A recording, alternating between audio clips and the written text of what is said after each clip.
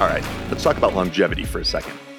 Did you know that 75 to 100% of brain autopsies from Alzheimer's brain banks were found to have Lyme disease? Meaning 75 to 100% of people who died from Alzheimer's and neurodegenerative disease, when their brains were autopsied, they found the bacteria that is responsible for Lyme disease, known as Borrelia burgdorferi. And these findings are consistent across multiple brain banks and were even confirmed in a recent Harvard review. This makes a very strong case that Alzheimer's, dementia, perhaps to some degree Parkinson's, although there's a stronger pesticide connection there, and cognitive decline may be connected to the bacteria that causes Lyme disease, and that bacteria more specifically getting into the brain. There's a lot of talk in the health and biohacking space about longevity. And so thinks they're going to live to 180, yet somehow looks old for their age. I'm not trying to be a dick here. I'm just stating the obvious. And other people are suggesting molecules like NAD or NMN or practicing fasting to activate longevity pathways. There's even physicians that are talking about using drugs like rapamycin that are known to inhibit and suppress the immune system, and how those are being used for longevity by dampening a growth pathway known as mTOR, which seems a little bit counterintuitive, how suppressing the immune system could actually make you live longer. I don't know. We'll see on that one. And this is great and all, but I think we need to kind of address the elephant in the room here. And that is that 80% of us, which means 4 out of every 5 people, are going to die from just one of 3 things: cancer, heart disease, or neurodegenerative disease, like Alzheimer's, Parkinson's, dementia. That means if you don't know what actually causes cancer, heart disease, neurodegenerative disease, how to test for it, because your doctor doesn't, and how to get rid of them and bring the body back into balance, then the odds are you're going to be in that 80% of people dying from one of those 3 things. And in that case, the only thing we're really biohacking with all these longevity supplements and practices, it's our imagination. I'm not trying to be a dick here. I feel like we need to have this conversation and get it out in the open. So this is why I've created our Apex Longevity Code coaching program, where we test you for over 50 different types of cancer. We test you for Lyme disease, parasites, yeast, and fungal infections that have been connected to Alzheimer's, Parkinson's, dementia, cognitive decline, even brain fog and chronic fatigue. And we utilize gold standard labs to assess your cardiovascular and cerebrovascular risk factors, all in one fell swoop, giving you the peace of mind that comes with knowing exactly what's going on in your body and that you are minimizing your risk of the things that kill 80% of people. Again, cancer, heart disease, and neurodegenerative disease. I'll then customize you a program to give you complete control of your longevity and empower you to stay healthy for life. But we don't stop there. But wait, there's more. We'll also measure your biological age. That's different from your chronological age. Your biological age is how old you are at the cellular level and your rate of aging.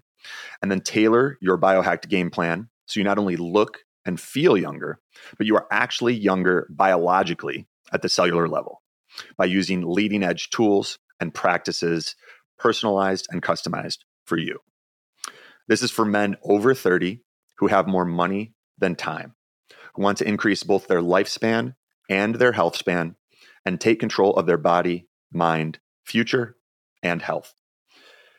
It's especially powerful if you want more energy, a better body, a sharper mind, deeper, more restful sleep, heightened libido, to look years younger, and to feel like you're truly firing on all cylinders. I'm only offering this to a few men who see the value in getting this handled and are in a position to start right away.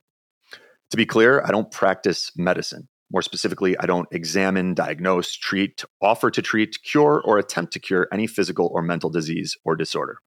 I don't recommend or prescribe any medications or pharmaceutical drugs or recommend any changes in dosages of legally prescribed medications or drugs. The Western medical system has that stuff covered, and it would be illegal for anyone to engage in those practices without a medical license. I use science-based labs to gather data and to quantify your health and risk of all-cause mortality, then provide you with a personalized game plan to live better, longer. All of this so that you're in a better position than the vast majority of people who statistics show will end up dying from either cancer, heart disease, or neurodegenerative disease. So if you're interested in seeing if you're a fit for the Longevity Code coaching program, text your full name and the reason you'd like to be a part of it to 847-989-3743. You can also go to biohackercoaching.com and book a time to talk with myself or someone from my team. That number again is 847-989-3743. And the website is biohackercoaching.com. Thanks for your time. Alex Zach, welcome to the Biohacking Secret Show. Thank you for having me, man. I'm pumped to talk about virology and vaccines, how belief impacts health, water, and specifically the way forward. I came across like you, your mom, and your family because in early 2020, when a lot of this stuff was initially going down, there weren't many people speaking up or questioning the mainstream narrative, and you guys were. And I recognized the courage that took and the fact that you guys were part of a very small group of leaders who were giving some of the people who saw that something wasn't right a little bit more intel and a path in order to understand the bigger picture of what was taking place. So I really appreciate that. And I'm excited for our conversation today. Before we kind of get into the virology and vaccines and some of that other stuff, maybe you could give us a little bit of your backstory, your family, and how you got here. Yeah. This could be like a 6-part podcast in and of itself, so I'll summarize it as quickly as I can. I grew up in a pretty chaotic and abusive environment, and my dad was just repeating patterns of generational abuse and trauma, and my mom was also doing the same, very codependent, sort of neglectful of myself and my siblings, and more focused on trying to fix my dad and fix their relationship. But in codependency, that's not healthy either. So naturally, their relationship was just super up and down and chaotic, and that bled over onto us as kids quite a bit.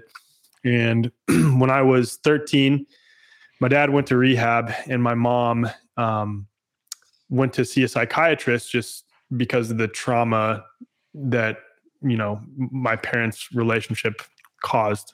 And that psychiatrist did not ask her about anything to do with nutrition, anything to do with mindfulness, anything to do with, her spiritual practices. She simply asked her, or just gave her a survey to fill out.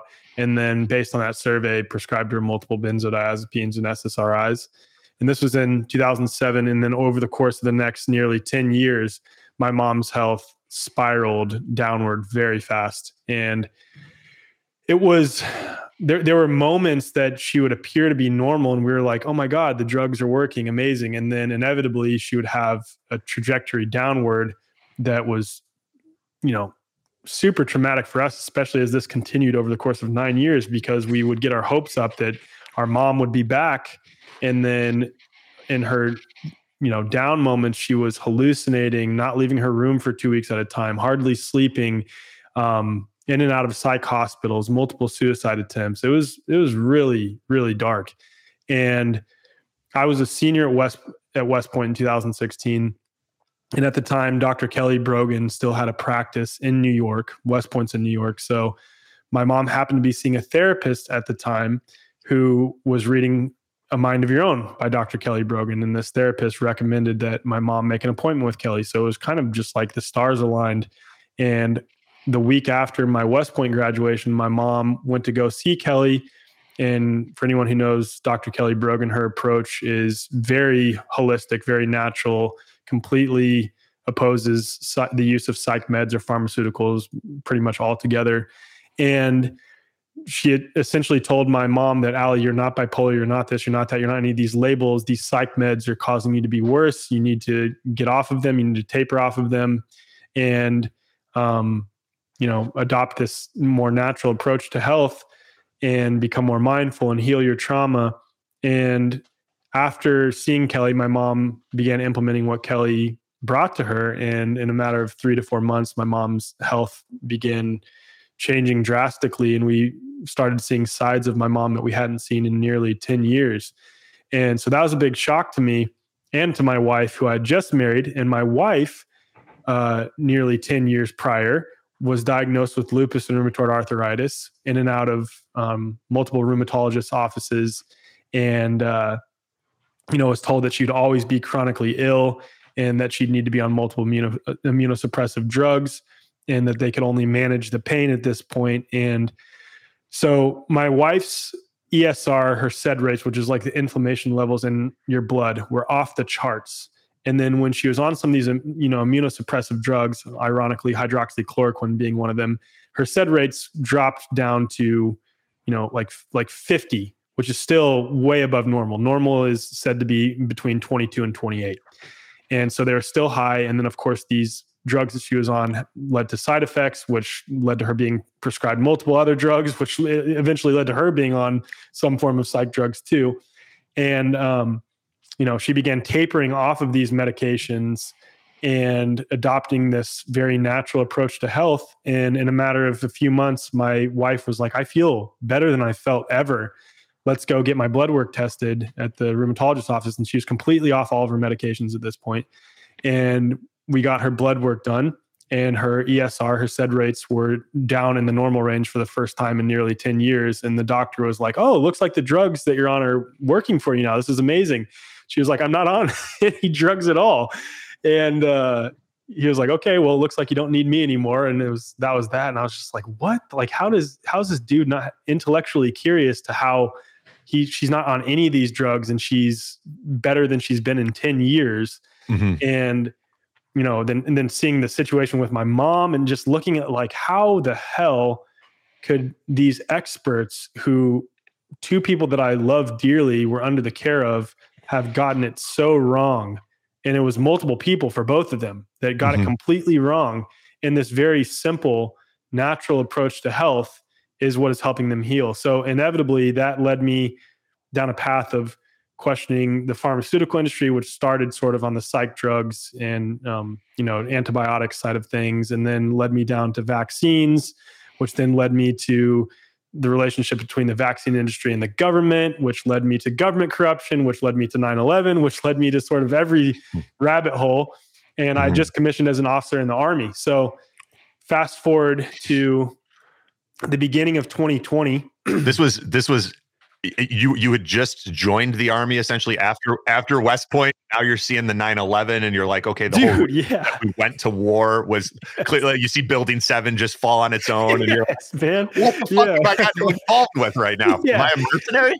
Yeah, exactly. No, exactly that, man. So I've talked to so many military guys that have had the same thing, either like when they're overseas, they're like, this isn't at all what I was told it was going to be, or afterwards, after they've gone to do what they were told they were going to do and it wasn't that, they're like, and bless those guys, because the trauma that they've experienced and the cognitive dissonance that they've had to face, thank God I never had to deploy. But I have friends who've deployed. I have friends who've deployed and been in combat and have woken up to the truth about 9/11 and the global war on terror, and they know it's all bullshit.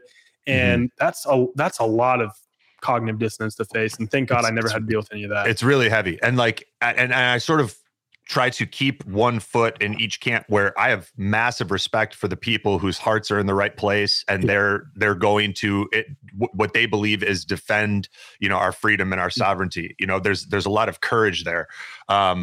There's also a part of me where, like, as we go down some of the rabbit holes that you and I are going to enjoy during this conversation, it gets kind of interesting, especially at a spiritual level, where you're like, how many of these wars are actually blood sacrifices? Yeah. Where these narratives are cooked up to get a whole bunch of people to kill each other. Yeah. And it's not about anything that we're told, so I just kind of wanted to seed that, and we can possibly come back to that later. But those have been some of the questions that I've been asking as the 9/11 narrative falls apart, as the vaccine narrative falls apart, as, you know what I mean? Yeah, absolutely. I mean, it's tough because I don't have any substantiating evidence or enough substantiating evidence to say that those are blood sacrifices, although I do believe that. And that's where I try to really distinguish between belief and knowing and what's repeatable and observable in reality. 100%. Yeah. And we'll probably get into that with regards to virology here in a bit, but dude, it was cognitive dissonance for me to face that, knowing that I just commissioned as an officer in the Army, and then I'm waking up to the fraud of everything going on. And so a lot of my friends, I sort of kept my perceptions, my newfound perceptions, secret because I felt ashamed and I wanted to be a part of the group, so to speak. Right. So a lot of my West Point friends, I would touch on, ask questions like, God, I remember being in the car with two of my West Point classmates, and I was reading an article in the back talking about adjuvants that are used in vaccines and how they hadn't been tested for safety when injected specifically. And I would bring it up like, guys, did you know this? And like, they just kind of like, yeah, that sounds nuts. And then, change subject. You're talking about things like thimerosal and well, talking about aluminum hydroxide and aluminum phosphate specifically as the adjuvants. Yep. And then you have the issues with possible, fetal cells and that sort of thing. It gets dude, there's so many things, and the implications of injecting foreign genetic material into human beings is like, yeah, that could even venture into a conversation about the trans agenda and people having heightened amount of gender dysphoria. And then there's psych drugs tied into that as well. And studies that been done on frogs that, so. Yeah. But anyway, we'll go there possibly with some of the stealth trauma that we don't even realize has become normalized. Yeah. And so I sort of hid these perceptions and had all this knowledge and was interested in this research, because once you start exploring, it's like you get to what you think is the end of the rabbit hole, and then another one opens up and you're like, oh my God, this is like never ending.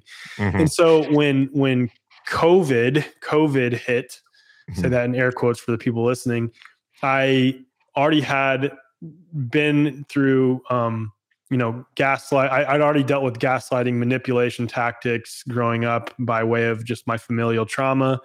I had already seen the harms of the pharmaceutical industry and the healing power of a natural approach to health. And I saw this already being demonized at the very beginning of this whole charade. So in the very, very beginning of all this, I knew that it was a fraud. Although I will say that I fell for the Chinese propaganda, meaning the videos of people falling dead in the streets suddenly. I was like, oh my God, they actually created a bioweapon in a lab that they've unleashed, and it's going to kill millions and millions and millions and millions of people. And this was prior to lockdowns, prior to anything. This was around December of 2019 that I was watching this happen. And I was like, I knew that the result would be mandatory vaccines for all people. And I knew that the vaccines were going to be extremely poisonous. I knew all other vaccines are poisonous too, but I knew that if they're going to use this thing, that this one was going to be particularly toxic. Was like Agenda 21 already on your radar at that point in time? Yes, it was. Like my mom and I had several conversations about that, and we were fully knowledgeable on that too.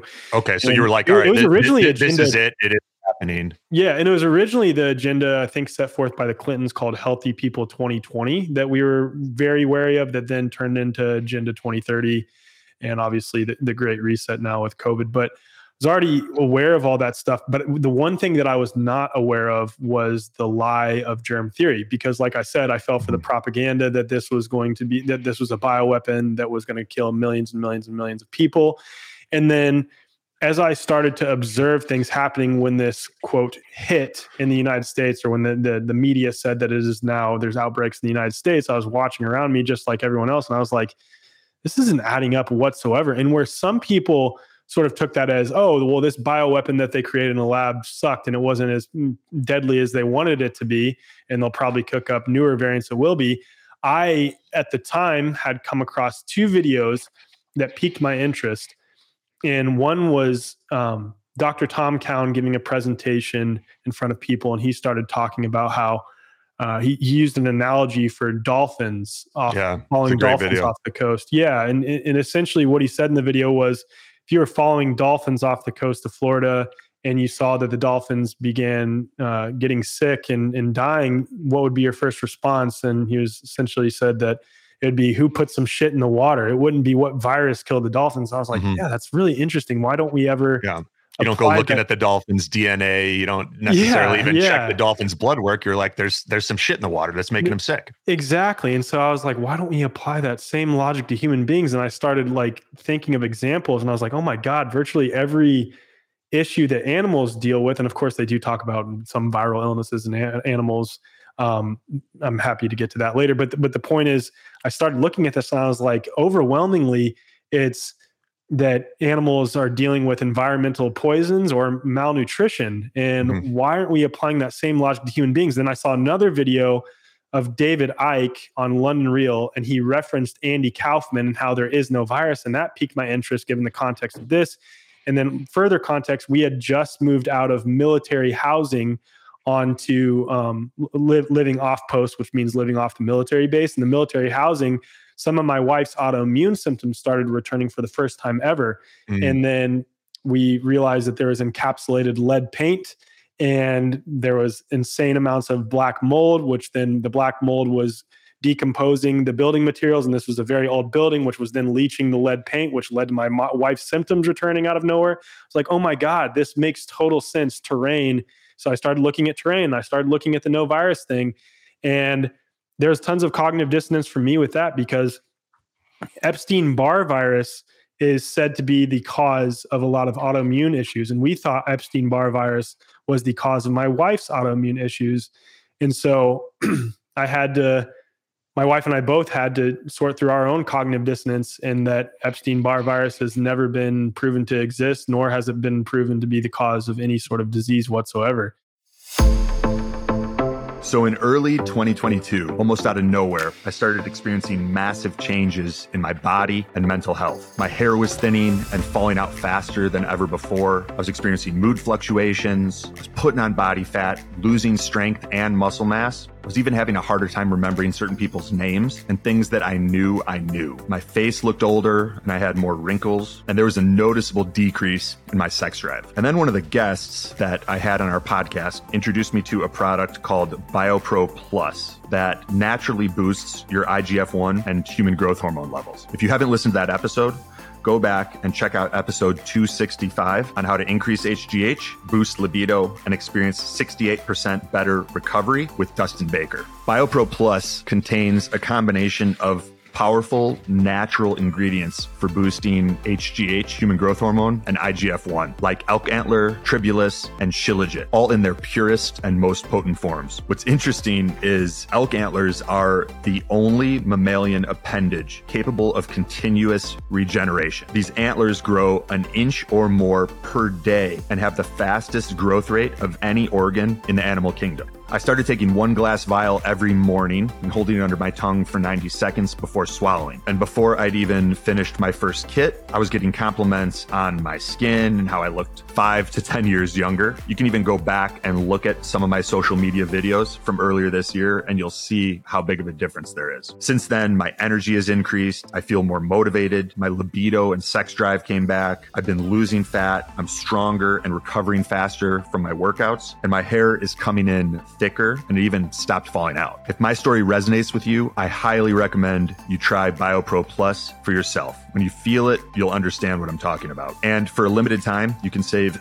$30 on your order by going to bioproteintech.com and entering discount code BIOHACKS. That's BIOPROTEINTECH.com and discount code BIOHACKS. Now, back to the show. There's so many different things we could touch on. First off, I think it's important to mention, the role environment plays in health and illness.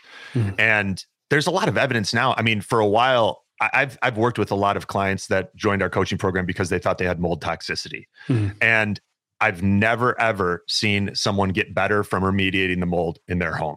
Mm-hmm. Never. And that includes spending $20,000, $30,000 to get rid of it. And all of the symptoms persist, right? There's a growing body of evidence that mold is actually nature's cleanup crew. That's going in, and the mold finds these toxic building materials. You add a little bit of moisture, and the mold starts actually breaking them down into organic compounds. Yes.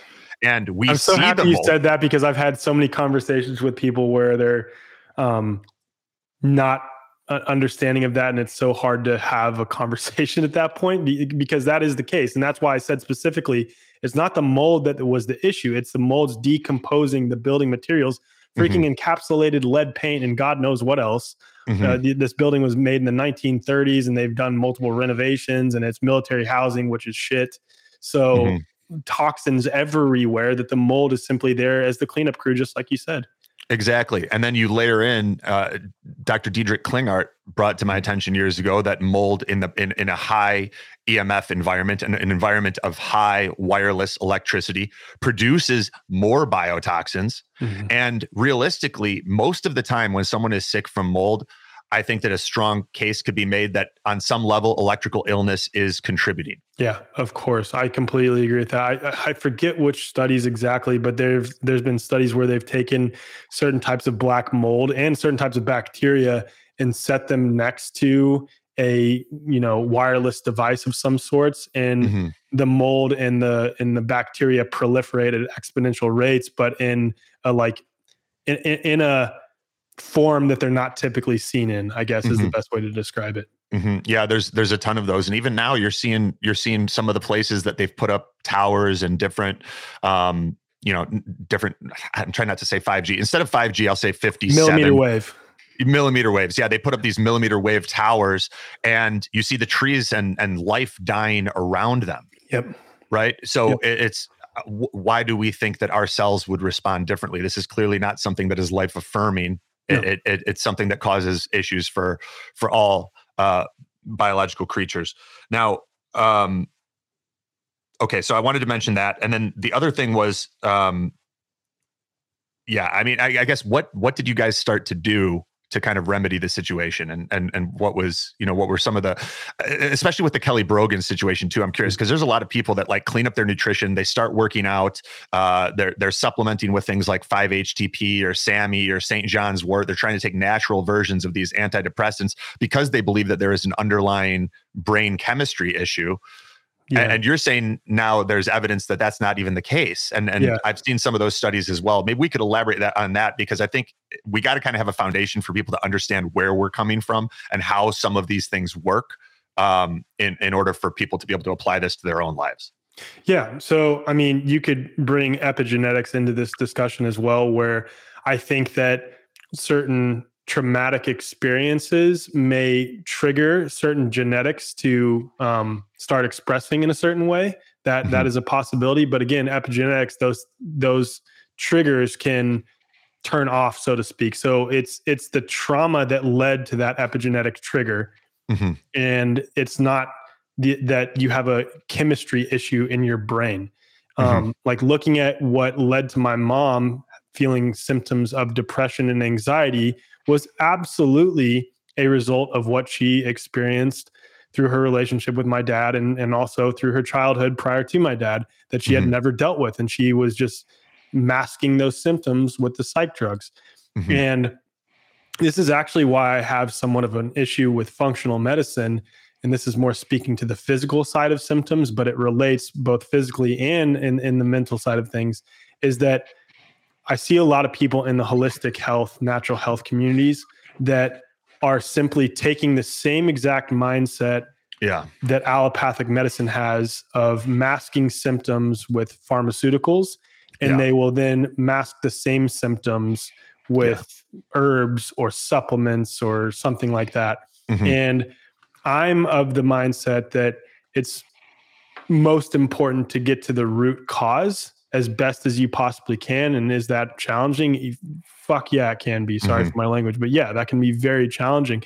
Is it sometimes helpful to use these things to alleviate symptoms to some degree? Yeah, I would say so, especially like in an acute or emergency situation, of course, right? If you have a baby who's like screaming, crying in pain, managing symptoms at that point in order to then begin to address the root may be necessary. But when you're just perpetually masking symptoms, I think that allows dis-ease, whether physical or mental, to fester in the background to the point that it gets to a boiling point, and then you have a much, much, much worse situation.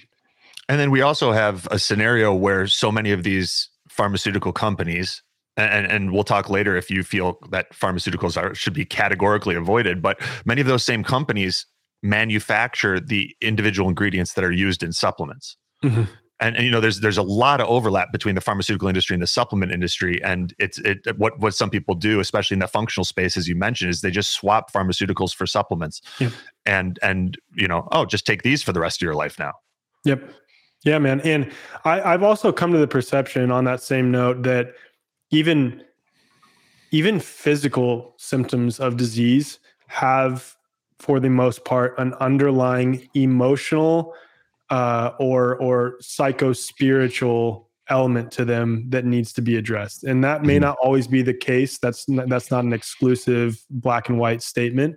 But I think for the most part, there is an underlying emotional or psycho-spiritual issue that needs to be addressed. And I think that natural approaches to health completely miss the boat on that as well, aside from something that I've become really interested in lately. And I don't know if you're familiar with German New Medicine, but Dr. Melissa Sell is a really good friend of mine. And German New Medicine essentially says that every physical expression of symptoms can be traced back to across everyone, a specific biological conflict that individual experienced. And it relates, like one symptom will always relate to the exact same emotional trauma. And from what I've seen and what Melissa has seen as a German New Medicine practitioner, it's always spot on.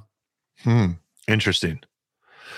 So how did your wife with her autoimmune condition and your mom, like, besides nutrition and exercise and perhaps some strategic supplementation, like, how did they address their trauma and start regulating their immune system where, in the case of your wife, it was no longer attacking healthy cells? Yeah.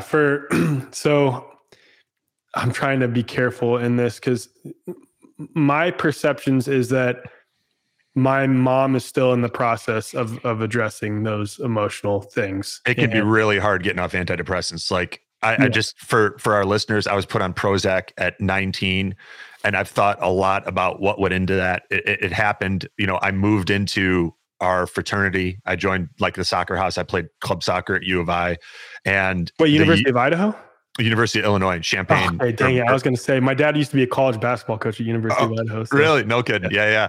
And the year I moved into the fraternity, same year, this is just, you reflect on it, but same year that Wi-Fi came out.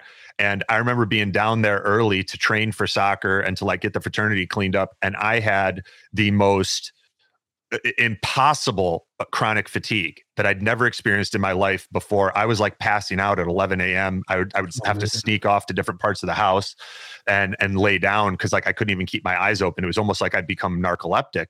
And, shortly thereafter, I'm experiencing depression and there was a little bit of beer drinking and stuff. I was in college, but it wasn't anything outrageous. And, I explained to my family what I was feeling, and the answer was antidepressants. Yeah. And shortly thereafter, you start experiencing sexual side effects. I go from a guy with a super high sex drive and feeling pretty normal to like, oh wow, now I feel like my dick doesn't work and I'm in college. What's going on with this? And I've gone to Costa Rica and taken ayahuasca. I've done transcranial magnetic stimulation, all sorts of different things to get off of these drugs, especially when you find out that many of them contain fluoride, which can then manifest as aluminum in the brain. Like it goes really, really deep. So I respect the fight that your mom is in, and the fact that she's doing that. And I also recognize that it's not easy from someone who's been on and off of this stuff a lot over the past few decades. Yeah.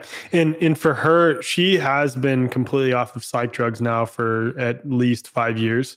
Mm-hmm. And her, I don't want to say it, I hesitate to say issue. It's her struggle is dealing with the intense trauma that she has dealt with. And I don't want to speak for her, but I think that she is just now getting to the point of really addressing some of those things.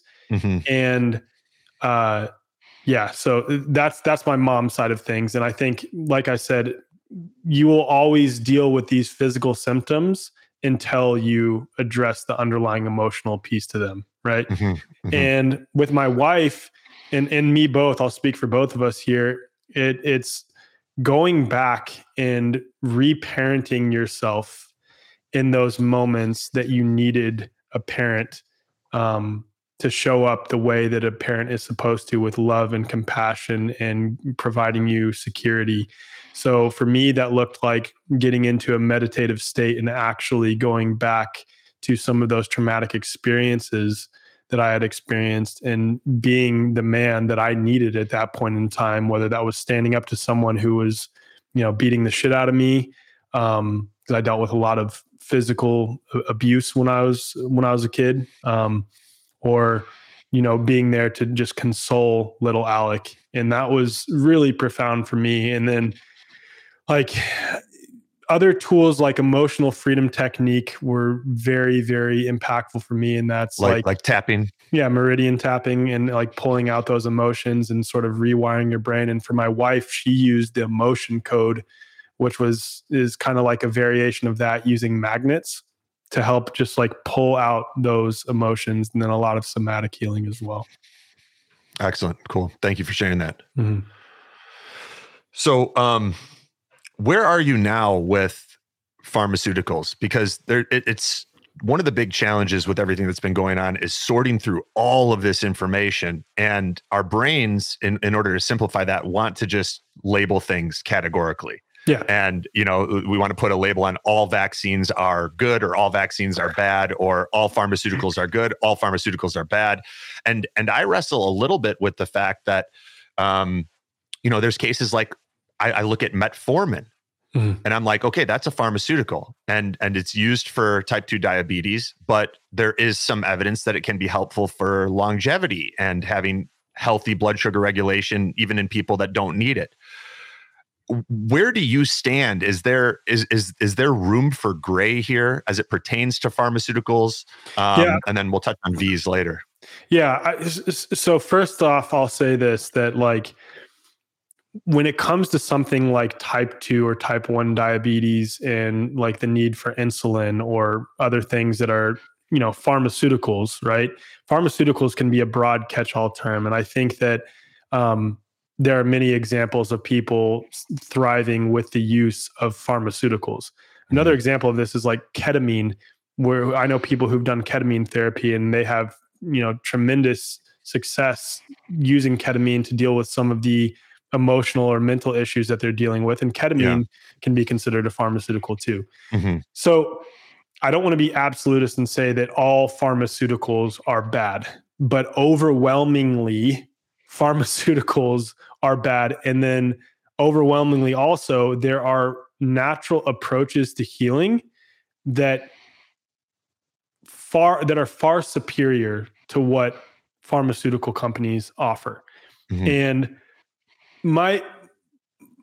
knowing that pharmaceutical companies are simply taking what is found in nature and either, manipulating it or making a synthetic version of it, and then mixing it with toxins to a large degree when it comes to vaccines, especially.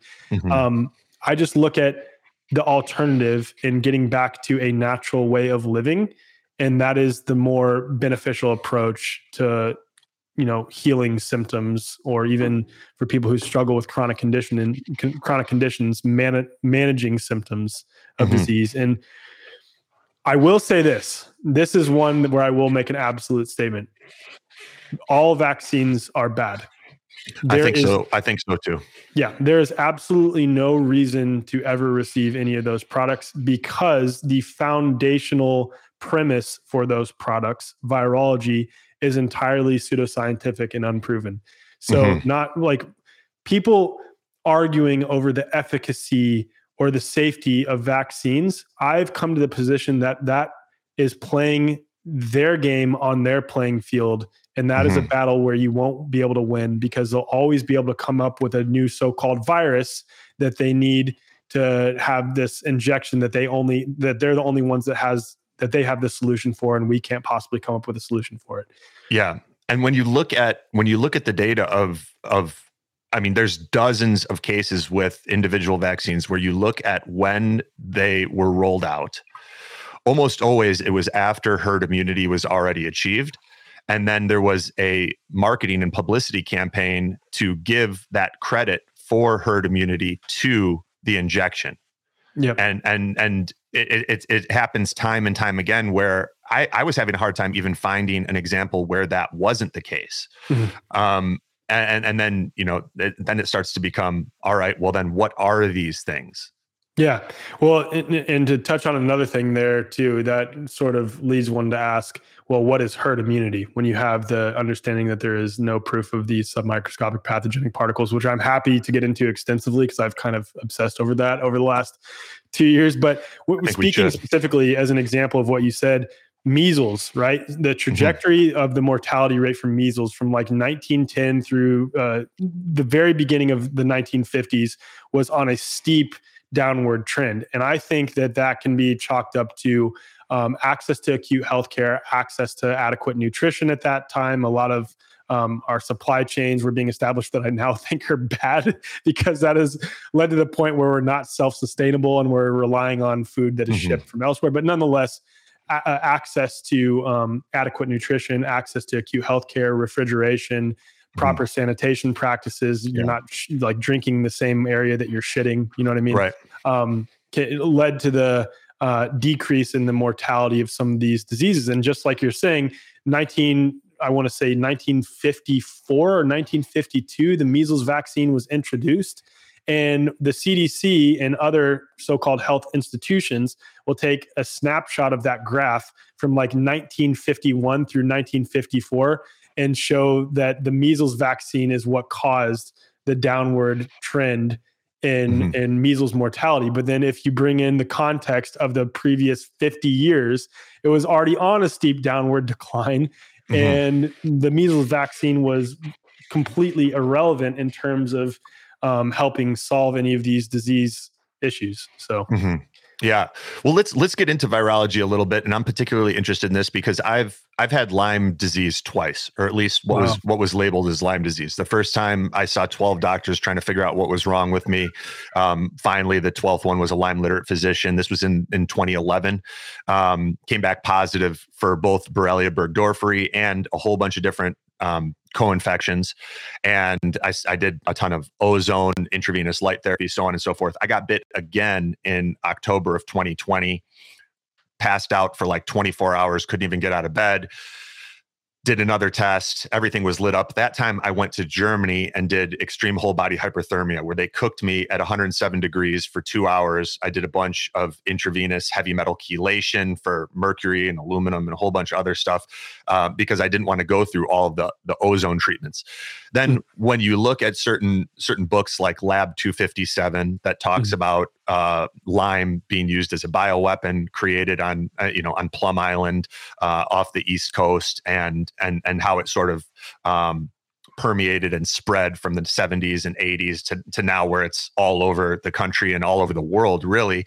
I've looked a lot and said, okay, it certainly seems like bacteria, at least some bacteria, can cause health issues. We go back and we see things like the Tuskegee experiments where the government got caught injecting syphilis, which is the bacteria that's probably most similar to Borrelia burgdorferi, the bacteria responsible for Lyme disease. They got caught injecting that into the African American population. And when you've gone down some of these rabbit holes like you and I have, you realize these individuals and organizations responsible for a lot of this stuff, they don't discriminate by race. If they're doing it to Black people, they're doing it to white people, they're doing it to Asians, Mexicans. You know what I mean? It's a humanity thing. Yeah. And for someone that I never had a tick bite, I never had a bullseye rash the first time I got it. I've asked questions of, did I give it to myself by taking their V's, by taking their shots? So can you talk a little bit about the virology and also how you reconcile between the role of quote unquote viruses and bacteria in pathogenesis? Yes, absolutely. And so I'm going to set aside for a moment bacteria, fungi, mold, parasites. even parasites. I'm going to set those aside for a second because that's a separate discussion, although those do fall in the camp of what is colloquially, I can never say that word, colloquially known as germ theory, right? But I'll say this prior to starting. I think in almost every case, naturally occurring bacteria are akin to a firefighter at the site of a fire. They are there to decompose decaying tissue and toxins and return them back to the earth. They're mistaken as the cause of the issue because they're at the site. When it comes to something like Lyme or some of these more autoimmune identified issues that people deal with that are said to be caused by, some type of parasite or some type of, like even H. pylori as an issue, or some type of bacteria like Lyme, that's a conversation that is like a whole separate rabbit hole. And I highly recommend checking out Dr. Steph Young's work on Lyme. And I think she's actually writing a book on it right now. Nice. But for the sake of viruses and virology, in order to make a claim about something and say that something has any sort of action or that something has any sort of characteristics, you need to clearly show that that thing exists. If I were to come on your show and start talking about this is even before the scientific method. You have to show that it exists before you can even apply that. Yes, exactly. And that's where we're about to go with this. So if I were to start making claims about the weight of a unicorn or the color of a unicorn's hair or the hoof prints that unicorns leave in my yard, or if I were to find some hair in my yard and say that that's evidence of a unicorn, any of those things are assigning characteristics or pointing to effects and saying that that is caused by a unicorn, you would look at me and say, where the hell is the unicorn? Like, in order to say that any of these things are caused by a unicorn, show me the freaking unicorn. There are other explanations for these things. And in that example of a unicorn, I think virtually everyone that hears that, they'd say, yeah, of course, you need to have proof of the unicorn first before you can assign characteristics to it, talking about its weight, its height, its color, its type, its genetics, or anything like that, or any of the so-called effects of a unicorn, right? So what's frustrating is people will understand that, or you could use an analogy of Santa Claus. You could use what Dr. Tom Cowan did in his book, The Contagion Myth, the analogy with a ping pong ball and a brick wall. But when you apply the same logic to virology, people will come up with thousands and thousands and thousands of excuses. And it's because this idea of disease being transmitted from person to person via these submicroscopic pathogenic particles is so embedded into our psyche and so embedded into, don't even want to say Western culture, and into cultures all over the world. It's a thing that spans all of the earth at this point, and it is entirely pseudoscientific. And here's why. The way that they isolate, in air quotes, isolate viruses is completely different than the common use of the word isolate. And what I mean by that specifically is that isolate, according to, here, I'm going to pull it up real quick. I have the Webster's Dictionary definition on this presentation. Yeah. So the Webster's Dictionary definition of isolate is to separate from another substance so as to obtain in a pure or free state. And that's what virtually all of the world knows isolation to mean, right? You separate one thing from all other things, right? But the way virologists, quote, isolate a virus is a variation of the following process. They take snot from a sick person. They assume that there is a virus inside of that snot. They never validate there is a virus inside that snot. All electron micrograph images, all these pretty little pictures that you see from various scientific institutions all over the world of so-called viruses are coming from this experiment that I'm about to describe. They are never coming directly from the fluids of a person who is sick, right? So a person has a presentation of symptoms. They take snot from that person. They assume that there's a virus inside. They add it to what's called viral transport medium. And the ingredients of viral transport medium are, there's variations of it. There's one that's created by Thermo Fisher, which contains gentamicin and amphotericin B. Gentamicin is an antibiotic. Amphotericin B is an antimycotic. and they essentially take that snot and put it in that substance that has these other, toxic substances present. They then take that and add it onto a monkey cell, which is called a Vero E6 or a Vero CCL81 cell culture. And that is coming from an adult green monkey. And ironically, amphotericin B and gentamicin, if you are to look up the common side effects for both of those two drugs, you will find that in amphotericin B, acute renal failure is one of the most common side effects. So think about that. They're taking amphotericin B that is in viral transport medium, putting it on a monkey kidney cell. And then in the culturing process itself, they're adding more amphotericin B and more gentamicin. And they say that's to keep the cell culture itself sterile, to keep out microbes of various types. They'll also add trypsin and then penicillin, streptomycin, fetal bovine serum. And they're sure adding a lot of stuff for a process that's supposed to be isolating. Correct. Exactly. Which is why it's ironic, because it's the exact opposite of isolation. So they're adding all these substances onto the cell culture. The cell breaks down into a bunch of fragments, experiencing what is called the cytopathic effect. They then take those fragments and prepare them for electron microscopy, which involves heating, dehydrating, staining, bombarding with electron beams. And if I were to do that to you in your natural state, I guarantee you wouldn't look like what you looked like in your natural state, right?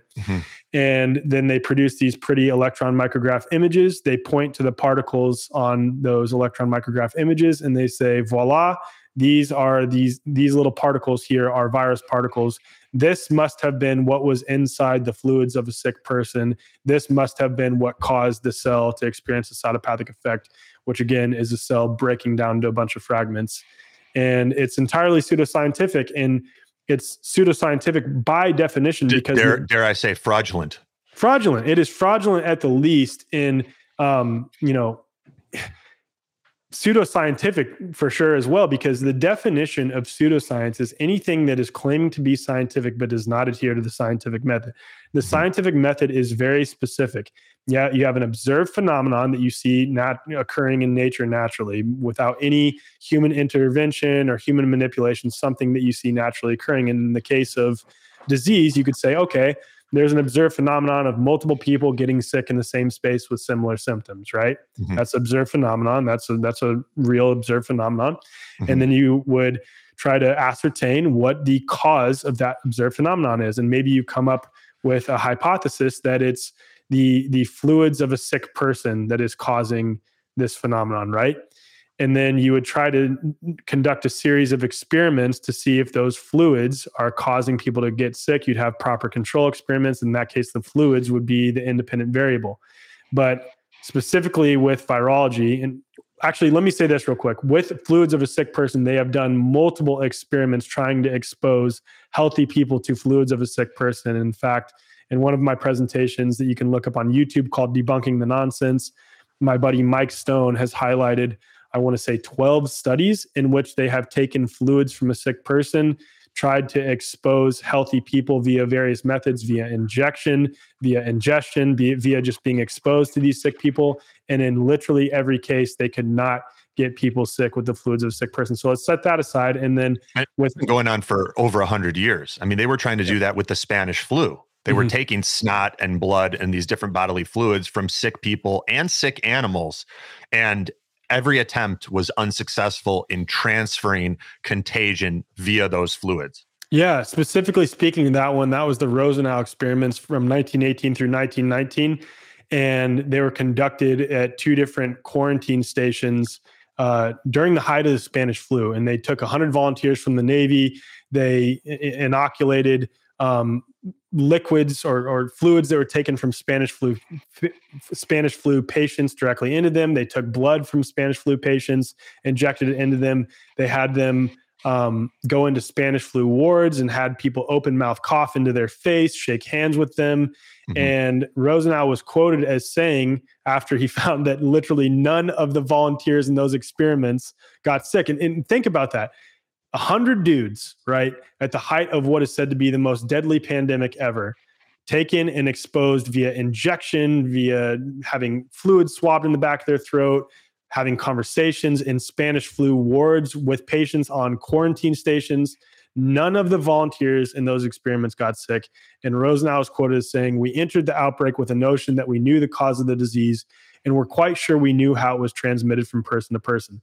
Perhaps if we have learned anything, it is that we are not quite sure what we know about the disease." And so a quick thing, I want to finish up by saying, I know this is long-winded. It's helpful. Yeah. The independent variable, when you're trying to determine what is the cause of something, is the most important piece.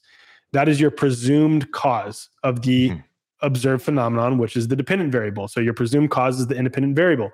In virology, they have no independent variable because in order to even begin with experimentation, you have to have the thing you think is the cause by itself to then vary and manipulate to see if it produces the effect, the observed phenomenon, the dependent variable. And again, every, quote, isolate of a virus comes from the process where they assume that there is a virus inside the fluids of a sick person. They then take that fluid and add it on a cell culture alongside all of those substances, which are confounding variables. The cell culture breaks down to a bunch of fragments. They take those fragments and then will conduct a series of experiments where they then, inject them into a freaking like monkey or inject them into a mouse. And then it causes the mouse or the monkey to experience minor symptoms, maybe sometimes severe symptoms. And they'll say, voila, this is a virus. This is proof of pathogenicity. But again, it is pseudoscientific because in order to adhere to the scientific method, you have to have your presumed cause by itself before you proceed with experimentation. They have never done this. It's always the result of that pseudoscientific process of, quote, viral isolation. They take the byproduct of that and then use it in a series of experiments. But again, confounding variables on top of confounding variables.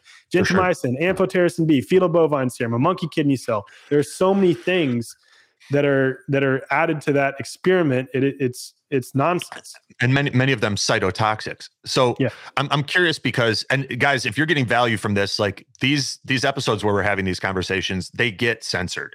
And the best way for us to get this information out there is by you guys sharing it with one another. So if you're finding value in this conversation, of course, go to the way, fwrd.com, which is Alex's website, and you can get membership there, and that's a good way of showing your appreciation for the work he's doing. And of course, share this conversation with people that might find this interesting and helpful, because a lot of people don't know this stuff. Now, Alec, there's a lot of virologists who have gone through medical training, and many of them smart people.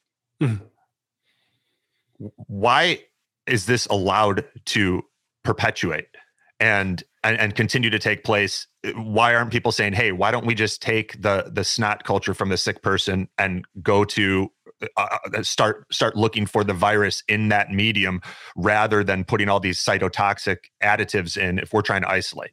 What's their justification, right? There's a lot of smart people in this field that are going along with this farce. Yeah. I want to preface this by saying that I don't think that all virologists are, quote, in on it. I don't think that at all. There's no way they could be. No way. Absolutely not. Same with doctors. Like when people are like, well, do you not? I have a ton of respect for doctors. There's a lot of doctors that go through our programs and because they want to grow and they want to understand this stuff. I think it's, in short, the masters they serve, but I'm curious your take.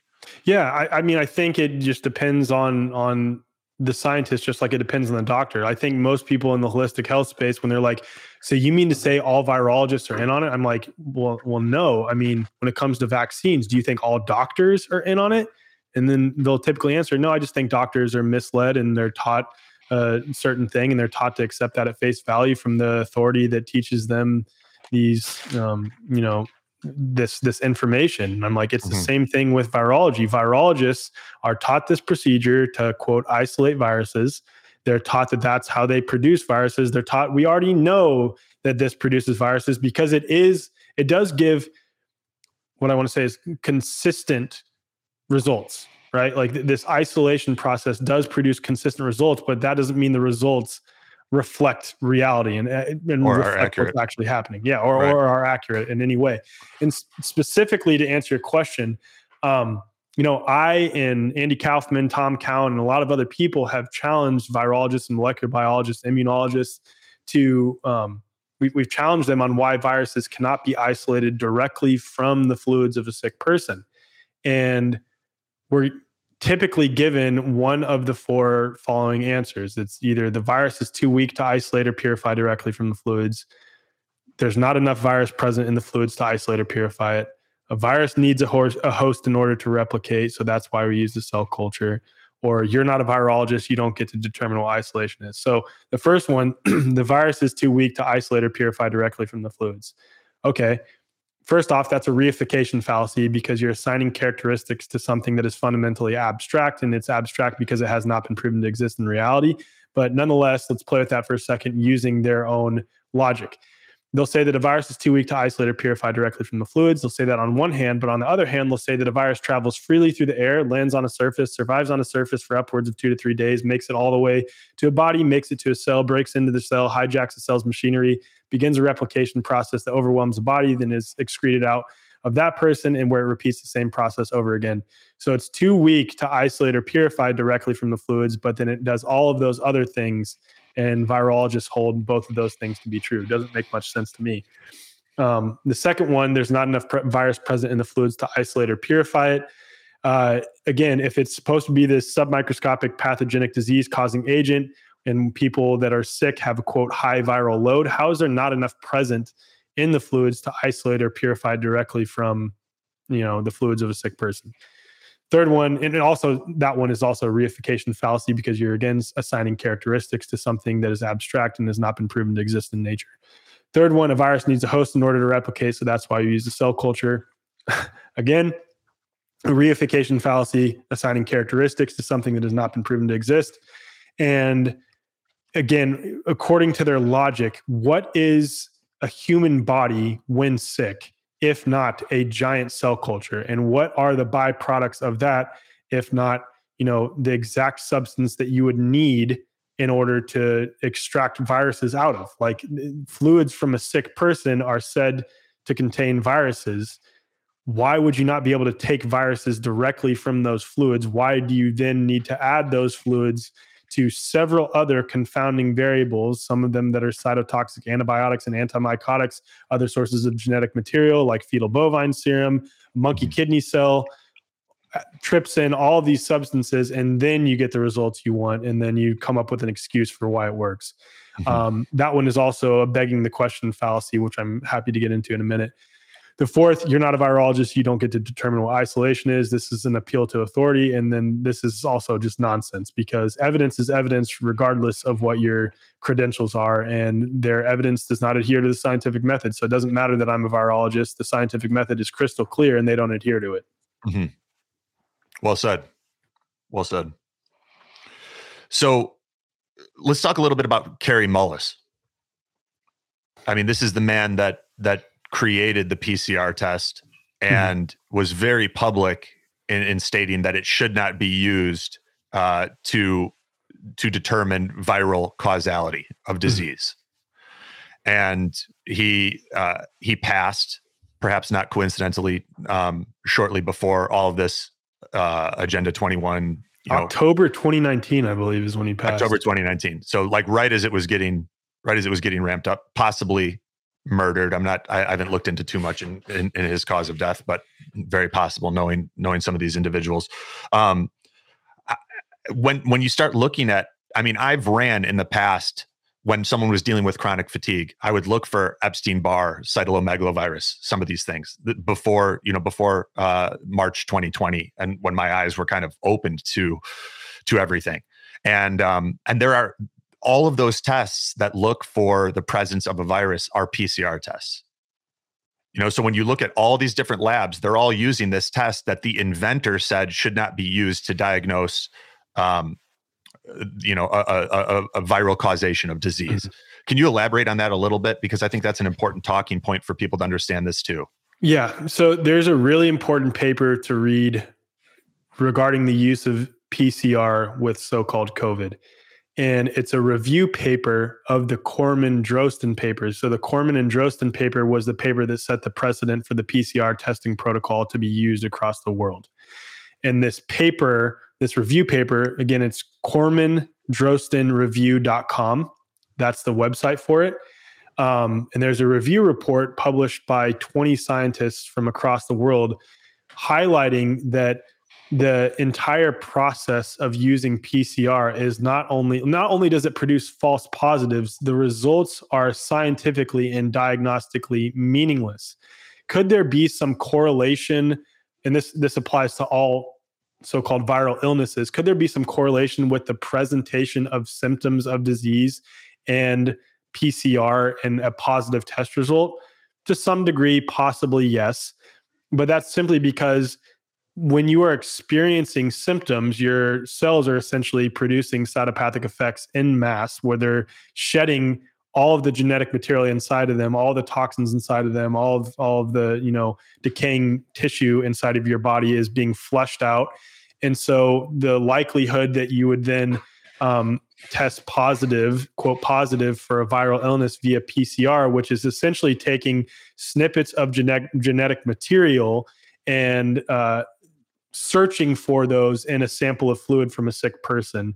And if there's a match, then you're positive via PCR, essentially, right? And then the amplification process itself also increases the chances. It's like the doubling effect, right?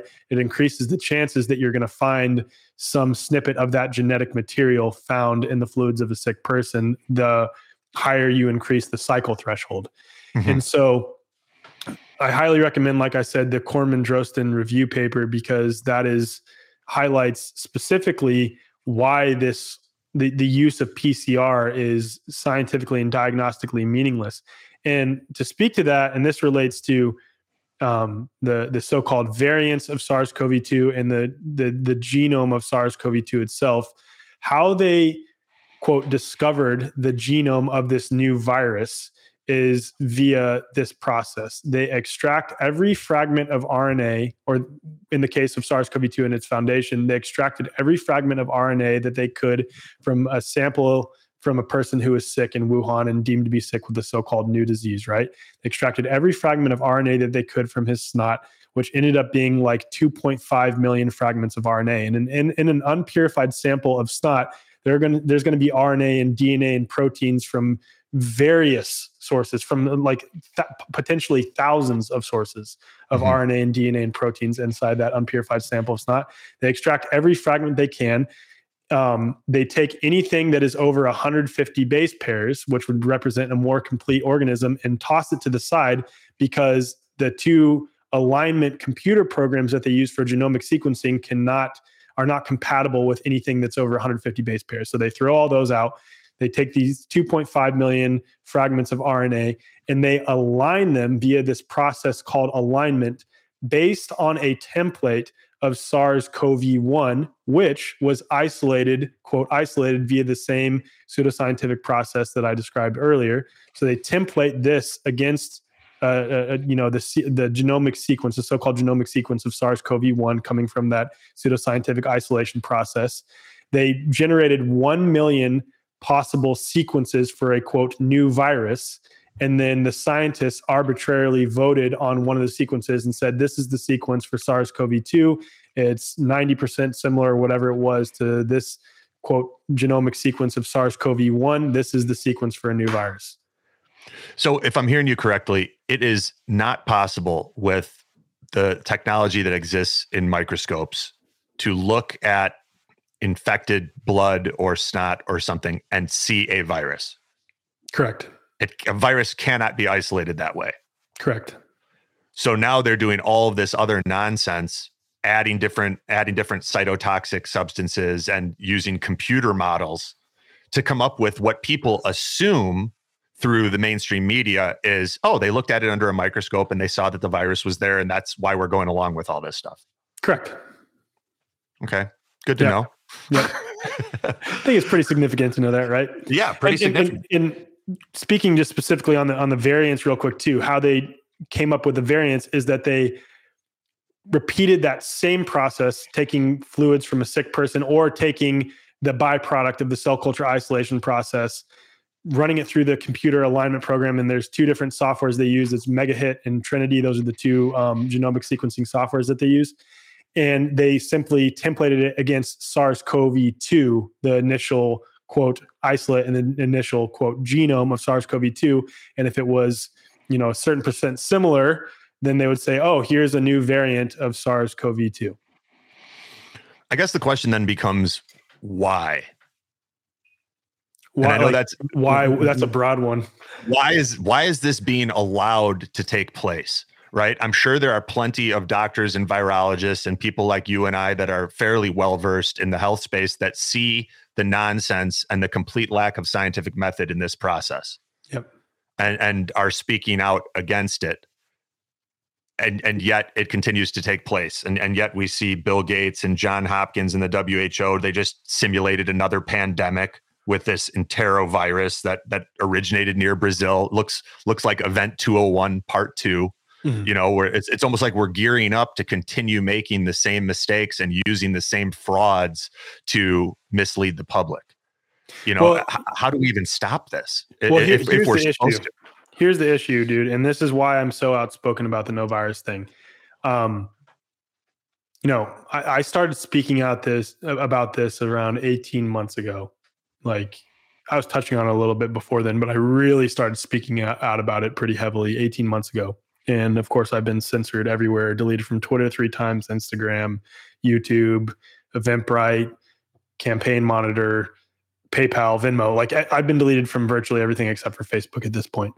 Mm-hmm. And the narrative at the time was starting to die down, and we weren't seeing that much about fear surrounding gain of function, lab leak phenomenon, and stuff like that. And so people were like, why does it matter? We need to be focusing. Doesn't matter if the virus exists or not. We need to be focusing on the vaccines.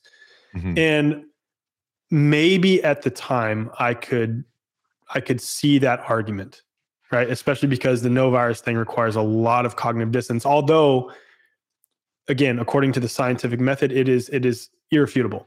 They don't adhere to the scientific method. And they also don't adhere to logic. I've highlighted, a number of logical fallacies that virology relies on in order to continue its nonsense. But now, as this COVID narrative is sort of wrapping up and people are waking up to the superficial elements of what happened, and they're making Fauci the fall guy, mm-hmm. What we see happening is a ramping up of the gain of function lab leak nonsense. Mm-hmm. And then we see these new pandemic exercises talking about another virus. Mm-hmm. And then that is, of course, going to drum up thoughts amongst the majority of the alternative crowd that, oh my God, they're cooking up another virus in a lab, mm-hmm. and this one's going to be more deadly. Right. And then I look at the CDC's own COVID data, right? And knowing what I know about virology and viruses, the CDC's own data actually backs up everything that I'm saying, because 95% of COVID deaths had an average of 4 comorbidities, most being lifestyle and nutrition related. 75% of COVID deaths were in people aged, 75% of COVID deaths were in people aged 65 and up. 50% of COVID deaths were in people aged 75 and up. The 79% of hospitalizations were in overweight or obese people. The largest risk factors for death, and this is according to a study done by the CDC published in July of 2021, and this one's really alarming. Number 1 was obesity, which is not surprising. Number 2 was fear/anxiety related disorders. That was the second strongest risk factor for death associated with COVID. So let's think about that. Fear/anxiety related disorders. That means people who had already had a fear/anxiety related disorder diagnosed, right? That was the second largest risk factor. That does not account for people who are in a perpetual state of fear and anxiety and simply mm-hmm. did not have a diagnosed disorder, wound up in the hospital, wound up being prescribed remdesivir, wound up being put on a ventilator, and then wound up dying, right? Mm-hmm. So overwhelmingly, fear and anxiety is what has led to the proliferation of these disease symptoms, which, mind you, are also not new disease symptoms whatsoever. That's the other thing, too, when it comes to PCR. If I were to, determine the validity of a new pregnancy test, I would test it on pregnant women. I would test it on women who are not pregnant. Like I'm talking about very visibly pregnant women who maybe they had already had an ultrasound to determine that they're pregnant, tested on pregnant women, tested on women who are not pregnant. And then I would be able to determine the efficacy and the error rate of this pregnancy test. Mm-hmm. How do they determine the error rate and the efficacy of PCR? They can't. They absolutely can't, because there is no quote isolated virus, first off. And the second is you can't say symptoms is how you determine the efficacy of the presentation of this so-called virus, right? And then whether PCR is accurate, because people who are not expressing symptoms test positive, and they have never tested this against a gold standard to determine if people are sick with this so-called viral illness. Because there is no gold standard. Exactly. That's the whole point. So I know I'm kind of going like all over the place here, but it's making sense. There's a lot to cover. Yeah. The point is that the reason it's so important to focus on that there is no proof of viruses altogether is because that would make the entire argument of vaccines irrelevant. We wouldn't need to argue about the efficacy or the safety or any of that stuff, because if the very foundation that vaccines are built upon is entirely fraudulent and pseudoscientific and not proven in reality, then it doesn't matter. We don't even that conversation falls down immediately. What we're doing by focusing on, and I don't I've done podcasts where I only talk about the vaccines, right? Like I have, and it's important to focus on those things, but only focusing on those things, exclusively focusing on those things is akin to chopping off branches of a tree. What I'm trying to do is cut down the fucking tree. That's what myself, Tom Cowan, Andy Kaufman, and Amanda Vollmer are trying to do, is cut down the entire fucking tree itself so that it's gone. Because there's always going to be new branches that sprout from this tree, a la the new narrative surrounding this new pandemic exercise, or any new so-called bioweapon that escapes from a lab, or a new virus that is leaked, or a new situation where someone eats a bowl of rabbit soup maybe next time, and then a virus somehow springs out of that situation. But the point is, that's why it's so important to focus on the no virus thing, because it is the foundation. And second to that, but I would actually even say more important than focusing on the no virus thing, is getting to the understanding that symptoms of disease are your body's healing response.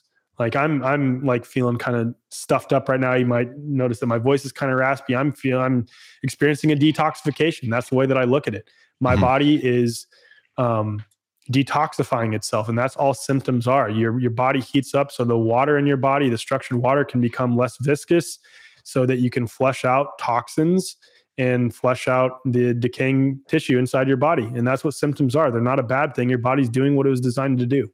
Can we talk a little bit about then what makes us ill?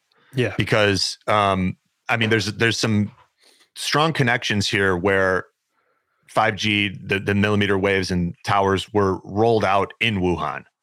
And there's a pretty strong connection between a lot of parts of the world where that technology was rolled out, and then the media jumped on it and said that it was COVID spreading. Yeah. And there's so many different people in the truth community. It's difficult to even ascertain who's speaking the truth. There's some great documentaries that were done by people like Mickey Willis, but I saw him talking a lot about this lab leak theory. I didn't see him talking a lot about the massive changes in our electromagnetic environment. So can you talk a little bit about what makes us sick and the role that you believe all of this wireless electrical technology may be playing in that? Yeah. So, first, let me answer this by saying, and I've done this so many times, I had a video that went viral, but I hear this a lot, and it's still important to highlight this because inevitably people ask it. So if not a virus, what's making us sick? And then I'll get into specifics regarding and how do two people get together and one was sick and then the other gets sick? Because that's where a lot of people are like, I know it was a virus. I went to a party and someone was sick and then everybody at the party got sick. Yeah, which by the way is an affirming the consequent logical fallacy itself, because that's pointing to an effect and asserting that that is proof of the cause without the cause ever being established to exist or to cause that phenomenon you're saying happens, right? That's what an affirming the consequent logical fallacy is. But people will ask, if not a virus, what's making us sick? And perpetual fear, poor nutrition, herbicides, pesticides, stress, overuse of pharmaceuticals, poor sleep, poor gut health, heavy metals, toxic skin products, EMF exposure, dental procedures, toxic air fresheners, toxic cleaning products, lack of community, overuse of antibiotics, overconsumption of sugar, pasteurized inorganic dairy, fast food, processed foods, refined grains, lack of time in nature, lack of exercise, poor detox pathways, unhealed trauma, seed oils, toxic tap water, lack of mineral soda, overconsumption of alcohol, smoking, poor oral hygiene, chemtrails, vaccines, and so many other things. So that's the very broad way of saying there are so many other things that are causing us to be sick. Now, when it comes to the presentation of COVID symptoms, I wish I had the list pulled up in front of me. Maybe I can look it up real quick and you can edit this out or not. Sure. CDC symptoms, COVID. Here we go. So according to the CDC on their website, symptoms of COVID are fever, chills, cough, shortness of breath or difficulty breathing, fatigue, muscle body aches, headache, new loss of taste or smell, sore throat, congestion or runny nose, nausea or vomiting, diarrhea. Those are the symptoms of COVID. Now, I want anyone listening to this to point me to a symptom on that list that is a new symptom. None. And I will say this as a small minor caveat. Specifically the loss of taste and smell thing is where it gets a little bit tricky, because if you look at archived Google searches, I don't even know if these are still available on the Wayback Machine, but if you looked up archived Google searches of symptoms of a cold prior to COVID or loss of taste and smell symptoms prior to COVID, you would find that 1 in 3 people who had the common cold experienced loss of taste and smell. We also know that zinc deficiency leads to loss of taste and smell. And then this is a big one to highlight. Prolonged exposure to non-native EMFs and the effects of exposure to non-native EMFs are cumulative, meaning that they get to a point where your body reaches a threshold and then you experience symptoms, absolutely lead to loss of taste and smell. There are several studies that have, I don't want to say proven, but indicate that there is some correlation between loss of taste and smell and exposure to non-native EMFs. Damage to the central nervous system, a form of neurodegeneration. I mean, I know a guy who was struck by lightning. There's tons of examples of this too. I know a guy who was struck by lightning and couldn't taste or smell for a month and a half. Yeah, it's an extreme example and a little bit different than non-native EMF, but we do see that. Still an electrical phenomenon, you know what I mean? Yeah. And that's essentially what exposure to non-native EMFs is, right? So knowing that, and knowing that there are several studies that have been done that are epidemiological studies, and you have to be careful not to call these scientific studies because they're not just because a study is peer-reviewed doesn't mean scientific. Scientific means you have adhered to the scientific method, and a lot of things claiming to be scientific are not scientific. They are studies though, and studies aren't bad. It's just when they're claiming to be scientific, that's a whole nother conversation. But the point is there are several studies that have been done that are epidemiological, that are looking at the areas of people testing positive for COVID, which is meaningless, but nonetheless, people experiencing symptoms en masse, and the rollout or the prevalence of millimeter wave technology in those areas, and in some other cases, just the prevalence of electromagnetic fields in those areas. And there's been strong correlations between symptoms of illness and in given pockets across the world, and the use of or the prevalence of millimeter wave technology and other electromagnetic fields and other exposure to EMFs. Yeah.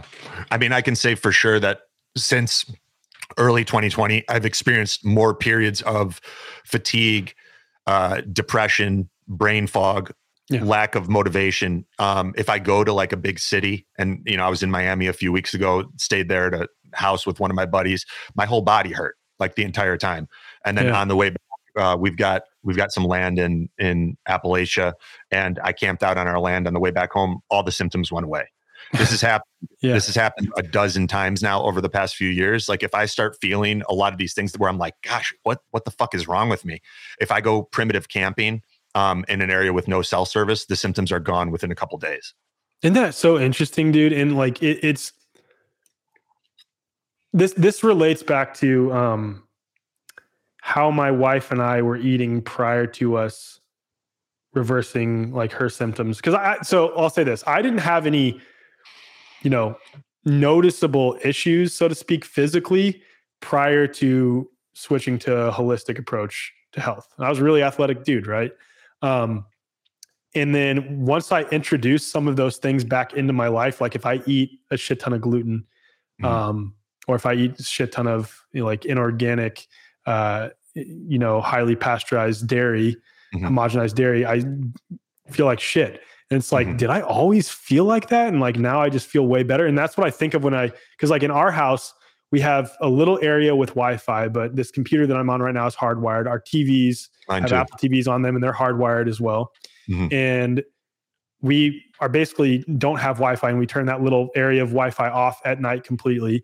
And like when I go to places that have high amounts of Wi-Fi, I feel like shit, and I have really bad brain fog. I can't think. I can't even freaking form sentences. So it's like, was I always like that, or is it now that I'm no longer around them, my body's not adapting appropriately? Because that's the other thing to think about too. And this is more open-ended, and I've just been thinking about this myself.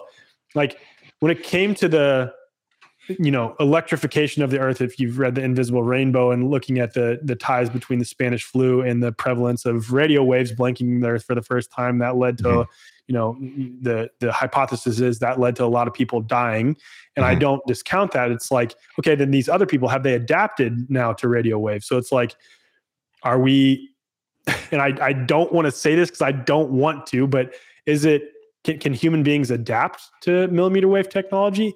Which then leads you to ask, like, is that what we want though? Is this way of living what we want? And what I shared with a discussion with my friend Renat Strahlhofer, who's the founder of We Are Not Sam, I was like, how I want to live is like an Amish dude, except for with cooler clothes. And I want to still be able to FaceTime my friends and get on, podcasts like this from time to time. But aside from that, live like an Amish dude. So it's like a balance of the two. So I've been reading a book called Living Without Electricity, Lessons from the Amish. That sounds awesome. I'm going to have to put that on my list of books. I'm actually going to write that down right now. But it's brought up all these questions. It's like, do I think human beings can adapt to this technology? Yes. Do I think that that's a slippery slope? Yes, absolutely. And is it leading us to a life that is more aligned with nature and what it means to be a human being? Fuck no. And that's the issue. Right. Yeah. I've even tossed around the idea just because I enjoy exploring things, and in many ways we're living in sort of like a sci-fi movie right now. It's better than any movie I've ever seen. And I've talked with a lot of people, especially like since getting land in Appalachia, that have seen what they would call, unidentified flying objects.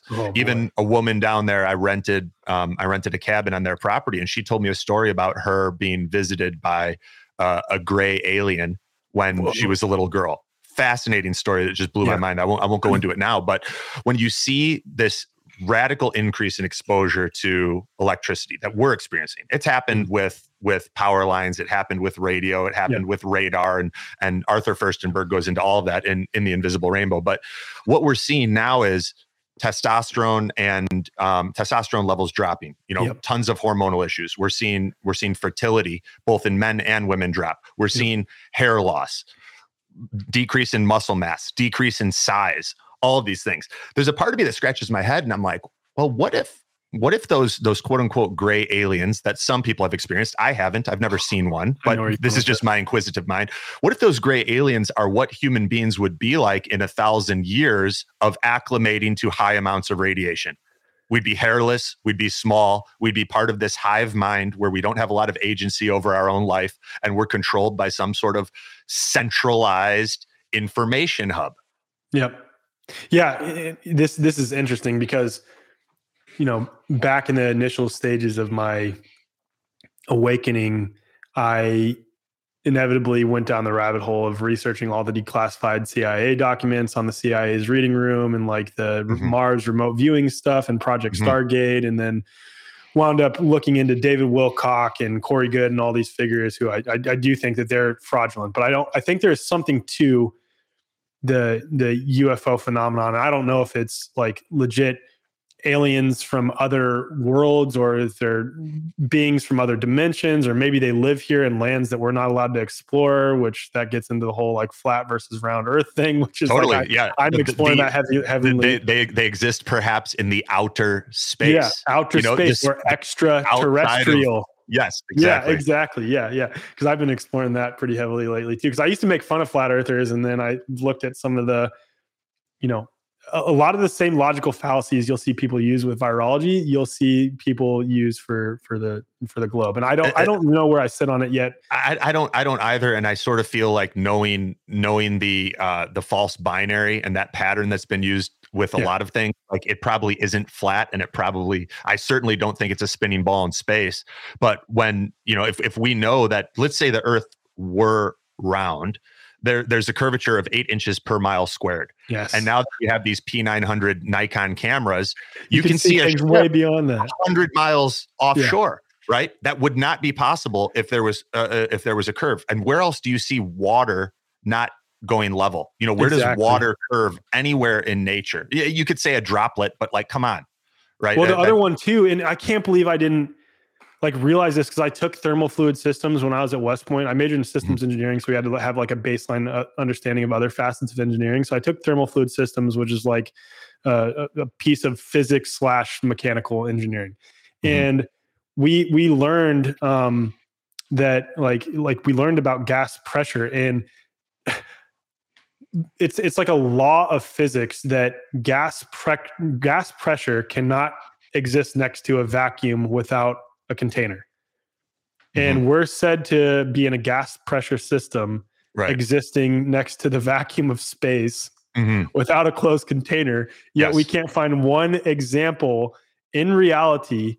It literally defies laws of physics, because that's a known thing that I forget the exact law that it's called. I think it's just one of the laws of thermodynamics. But exactly, it's like I was flying a few months ago, and there were these smokestacks that were producing smoke like miles into the sky, straight up, which is sort of like what you're talking about. If we're on this spinning ball, at what point do those smokestacks no longer go straight up because the Earth is spinning? The Earth from which they originated is spinning.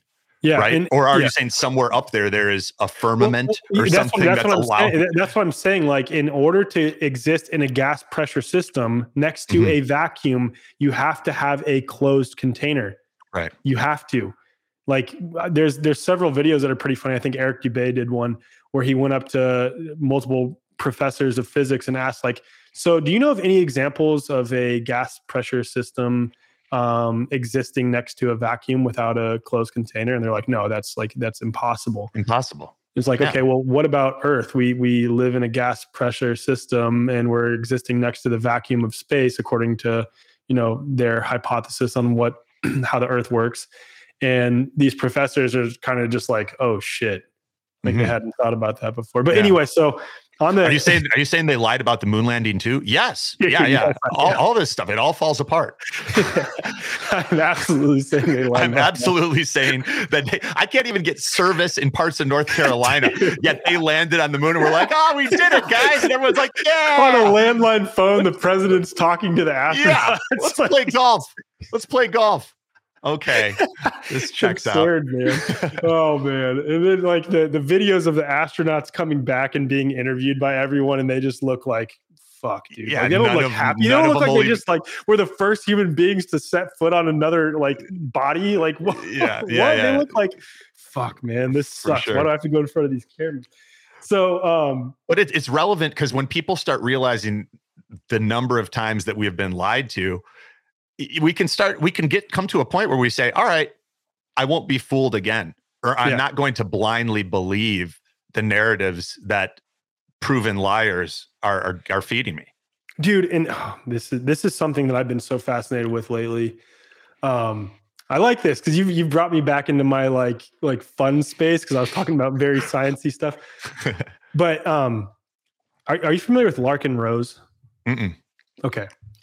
So Larkin Rose is a voluntarist, and voluntarism is a political, societal ideology that says every interaction between any man, woman, organization, entity requires the voluntary consent of both parties. Mm-hmm. So essentially what that means is you have no external authority over you whatsoever unless you agree to it, right? Unless you come into a contract, an agreement with those external authorities and say, yes, I want you to be able to rule and dominate over me. Mm-hmm. Anyway, Larkin's book, Most Dangerous Superstition, is one of the best books I've ever read. And what it discusses is that one of the main sources of violence, of disease, of division, of all the atrocities amongst the world throughout history is the belief in authority. The belief in authority. And two experiments that he touches on that you're probably familiar with and your audience is probably familiar with, but it's still important to bring up, are the Asch experiments and the Milgram experiments. So the Asch experiments dealt with conformity to groupthink. And what the results of that experiment found was that 75% of people, I think it's 75%, roughly 75% of people in the experiments would conform to groupthink, even if what they were seeing in reality did not match, what that group was thinking. They would still conform, right? And then the other experiment is the Milgram experiment, and that dealt with obedience to authority. And how that experiment was conducted, they brought someone in, they brought these subjects in, and they didn't realize that they were part of the experiment. They thought they were the ones helping to conduct the experiment on this electrical shock treatment. And they were given orders to press this button to shock people in another room that they could only hear the voice of. And these voices started screaming out like, oh, fuck, stop. I'm like, this is so painful. I'm going to die.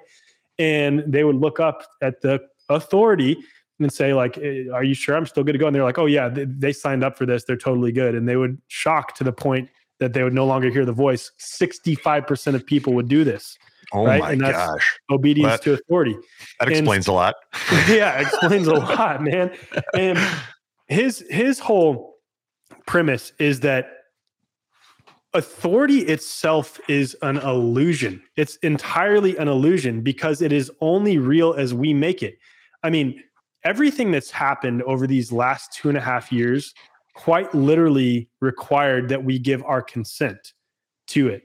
Mm-hmm. And even for the people who are awake to what's going on and, may have not complied, they still believe that this authority is legitimate. They may disagree with its form. They may disagree with the measures that authority uses and the directives that authority uses, but they still believe that authority has legitimacy.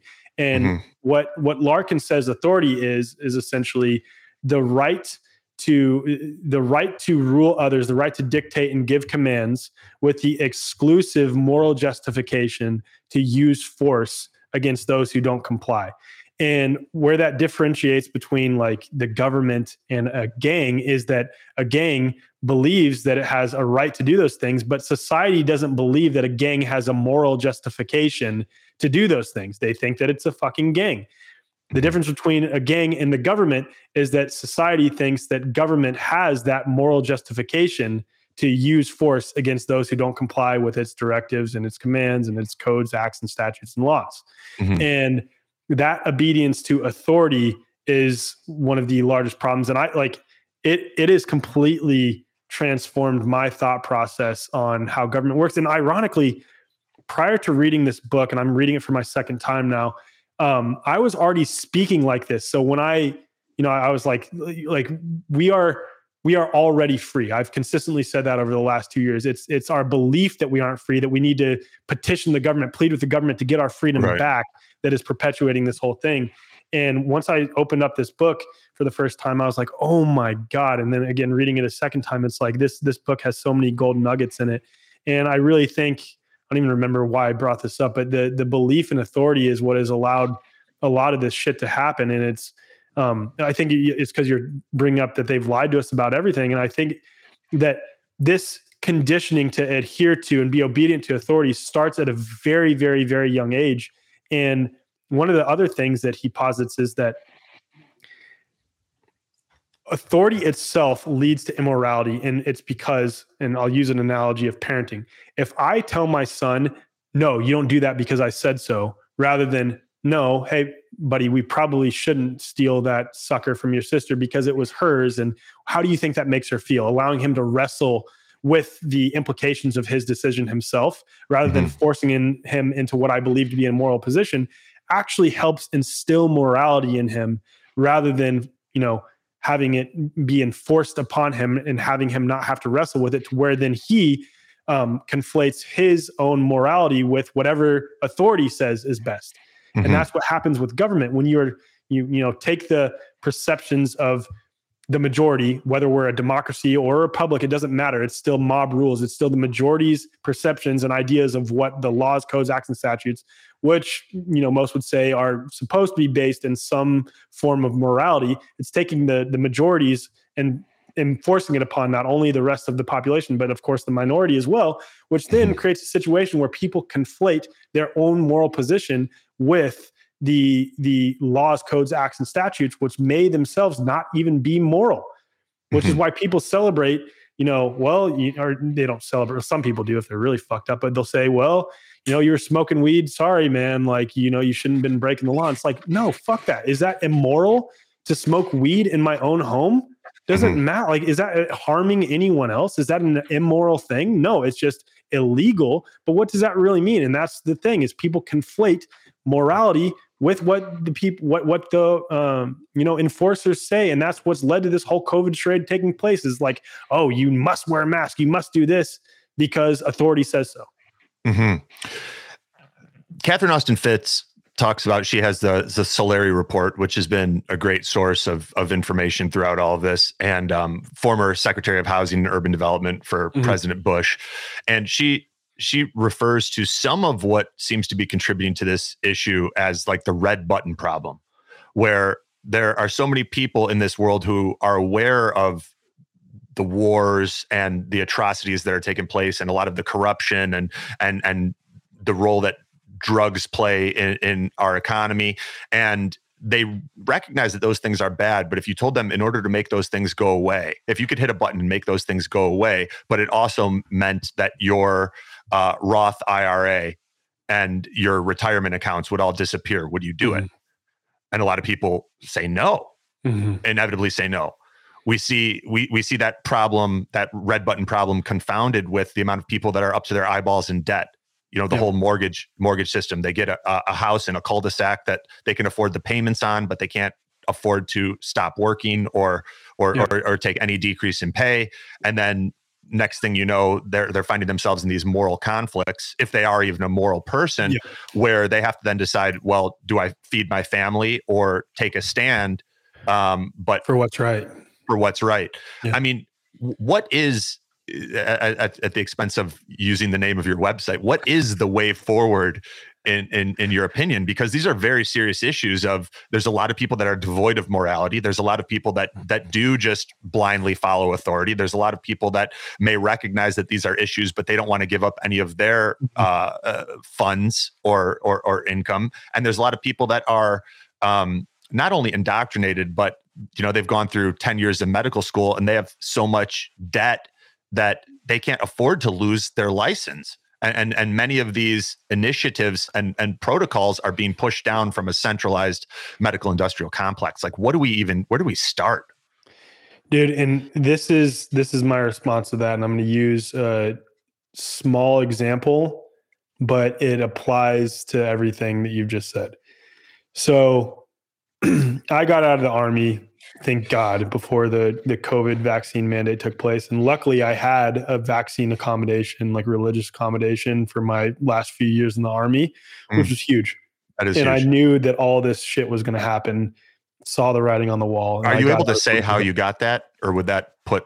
You can't get them anymore. I knew they were going to stop honoring them. Like in mine, luckily, because it wasn't a big deal at the time, was only approved at like the brigade level. I think our brigade chaplain was like, yeah, that's fine. Like, go ahead. You don't need to worry about it. Right. And the only one that I had to get for the rest of my time in the Army, because I knew I was going to get out after 5 years anyway, would have been the flu shot. And I was just like, okay, I have a religious accommodation, so I'm good. Because in 2017, I was pumped with like 10 at once. And that was right after waking up, but I didn't know about religious accommodations or anything like that. So I was given like 10 shots at once. It was absurd. Oh my God. And then I ended up having in that arm shoulder issues. I have 2 screws in that shoulder now. That's a story for another time. Anyway, so I just interviewed this guy from my podcast who's a former lieutenant colonel in the Army, and he got out, resigned his commission 9 months before he could have retired. So you hit retirement as an officer at 20 years, and you get all your benefits for life, and you basically don't have to work again. You like have all the benefits. Your family has all the benefits. You're good to go. 9 months before he could have retired, he got out, and he got out sort of he resigned his commission sort of in protest to everything that's going on. And the position that he holds is the exact position that I hold. He had to make a fucking tough decision. He had to go against, his desire to reach retirement that he had worked for 20 years. He's also a West Point grad, graduated in I want to say 02 or some 03, because he was coming up on retirement in 2023. And he had to go against his own, like all these benefits that he could have received in order to do what is right. Choosing the harder right over the easier wrong, which is what's in the West Point Cadet Prayer. We were taught that at West Point. And overwhelmingly, he and I both see across the Department of Defense, across the officer corps in the United States Army and all other branches of service across the officer corps in the Navy, the Marines, the Coast Guard, the Air Force, we see people choosing the easier wrong over the harder right. And it's because they, I have a family, I have this, I'm sorry, I have that. So I have to adhere to and be obedient to what the authority says, even if I don't agree with it, even if I think it's wrong. Even if it's tyranny. Idea is what allows authority to perpetuate. If all of those people simply said, fuck no, I'm going to be authentic, even if it's hard, I'm going to do it, authority would be done. All this tyranny, all the bullshit would be gone. They wouldn't have any power over us anymore, because they only have the power that we continually acquiesce because, yes, it is hard. They forced us into this dilemma, this moral dilemma for a lot of people who are like, fuck, do I lose my job and not be able to support my family?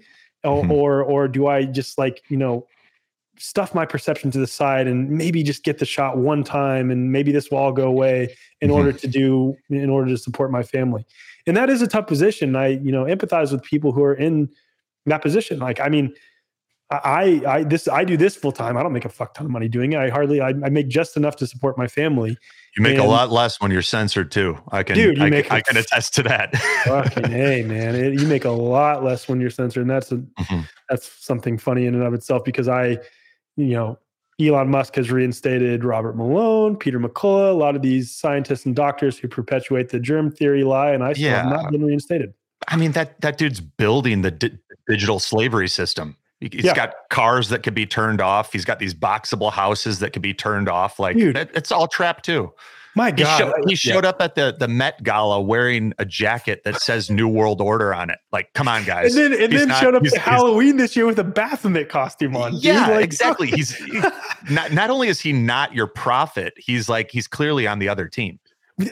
I said this to Renat in a conversation with her the other day, because she's really knowledgeable on millimeter wave technology and 5G and the Internet of Body, Internet of Things, and the Great Reset and Agenda 2030. And she's like, we both agreed he's not even controlled opposition, because controlled opposition implies that like they're speaking the truth and then they're covering up some of the more nefarious things that they're doing over here. He's not even controlled opposition. He outwardly expresses that he's pro-transhumanistic, he's pro-mRNA technology, he's pro-Internet of Body, pro-Internet of Things. He's a World Economic Forum young global leader. He wore a freaking Baphomet costume, an NWO costume. He has Neuralink that's going to put chips in your brain. He has Starlink that's lining the skies with millimeter wave technology. He's invested in the faux green agenda, Tesla. Tesla. They have cars that are going to have kill switches in them. He literally said, and I quote, "We're going to turn Twitter into WeChat 2.0. WeChat is China's app that has the biometric ID attached to it." Like, how much more obvious could it be that this guy is not on the side of pro health and freedom? And just because he's, taken over Twitter and he's reinstated some far right political pundits and reinstated doctors and scientists to reinforce the germ theory lie, he's now a champion of free speech and freedom and health. It's absolute nonsense. Yeah, unbelievable. Yeah, I totally. What was I talking about before that, though? I don't even remember now. We were we've been kind of bouncing around, but it's all. I mean, I'm enjoing the conversation. I hope you guys are. Guys, again, just a reminder: like, go to thewayfwrd.com. Get a membership to support Alec, and if you're enjoying this conversation, share it up because it's going to get censored. That's the only way for us to get it out there. I mean, we were sort of talking about that the dichotomy that a lot of people feel like they justify not taking a stand because their hands are tied. Yeah. And I was saying, what do we do? I mean, my take was we had a successful health business. It's still successful, but I can tell you straight up, and I'll tell our listeners, like, if I didn't have a stable of coaching clients, that I would have been out of business. Yeah. We started getting censored when I started talking about EMFs as far back as 2016, but it really ramped up when I had on Dr. Rashid Buttar and a lot of the people that were sort of dismantling the COVID narrative. And I can say 100% that, our website traffic, we can't get out of Google spam box. People will say this is important. I want it in my inbox. We've got a 70,000 person email list. If I didn't have coaching clients, I would be broken on the streets. And, but you sort of look at everything that's going on. If this isn't the time to take a stand, when is? Exactly. Yeah. And so I think that we all have justifications and reasons for not taking a stand, probably not the least of which is you're scared. Heck, I'm scared too. But sometimes we got to put on our big boy pants and do what's right, because the alternative and continuing to comply with this stuff is much, much worse. Yeah. So I'm curious, like, I think there's probably a lot of people listening that see some of what we've been describing and maybe their eyes are opening a little bit more. What needs to happen on a humanity level for us to change this trajectory? Dude, this is a broad catch-all statement, but it is so important. Being authentic, living your authentic perceptions and not diminishing yourself, not, lying to yourself, showing your face one way to one people and then a different face for this people and a different face for your coworkers and a different face for your family, being authentic. And oddly enough, I just did a podcast episode where I interviewed a guy named Vinny Tolman who had what's called an after-death experience. Not even a near-death experience, an after-death experience, because he was zipped up into a body bag, no pulse, no breath, and was pronounced dead, body already going into rigor mortis, cold, turning purple. And he ventured into the afterlife, and it's an incredible story. And he met what he describes as his guide, and his guide taught him 10 principles about life. And the first most important principle that Vinny was taught, and I jumped out of my seat when he said this, because I was like, oh my God, that's like one of my biggest messages, is authenticity. Like the need to be authentic in this life. And what allows, a lot of this stuff to continue is, like I said, obedience to authority, but you're obedient to authority because you're willing to diminish some of your authenticity, go against your own moral position, your own perceptions, your own thoughts, your own beliefs, in order to adhere to what someone else who you perceive to be above you is telling you to do. So I think the way out of this, the way forward, is to be authentic. What's your spiritual situation? This is a deep one, man.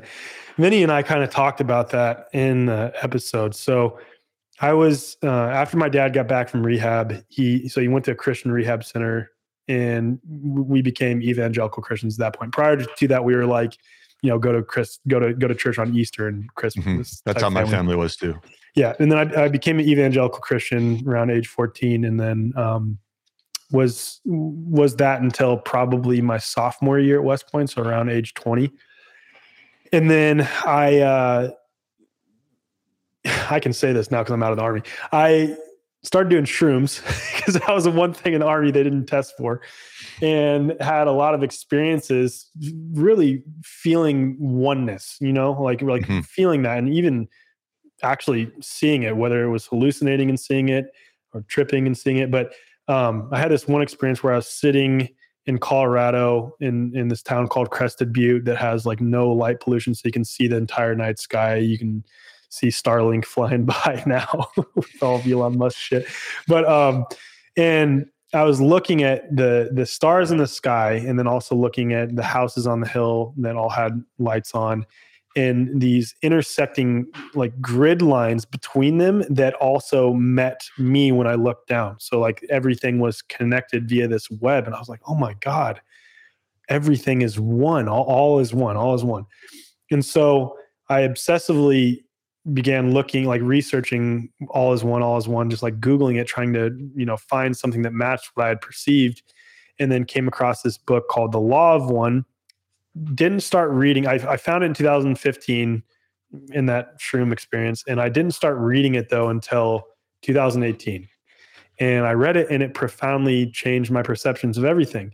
And so fast forward now, having read The Law of One twice, started reading it a third time, and it just didn't, I don't want to say it didn't resonate, because the teachings are profound. It's all that, all of us are different modulations. That's a word that I don't want to say it's coined by mentor Garrett Kramer, but that my mentor Garrett Kramer uses. We are all different modulations of the Creator experiencing itself in an infinite number of unique ways. And when evil acts are committed by way of wrongly perceiving or buying into the illusion that we are separate, because when you view others as a piece of God, just as you are an aspect of God, an extension of God, you would never, commit evil acts against them, right? Because you realize that by doing that, you're doing harm to yourself.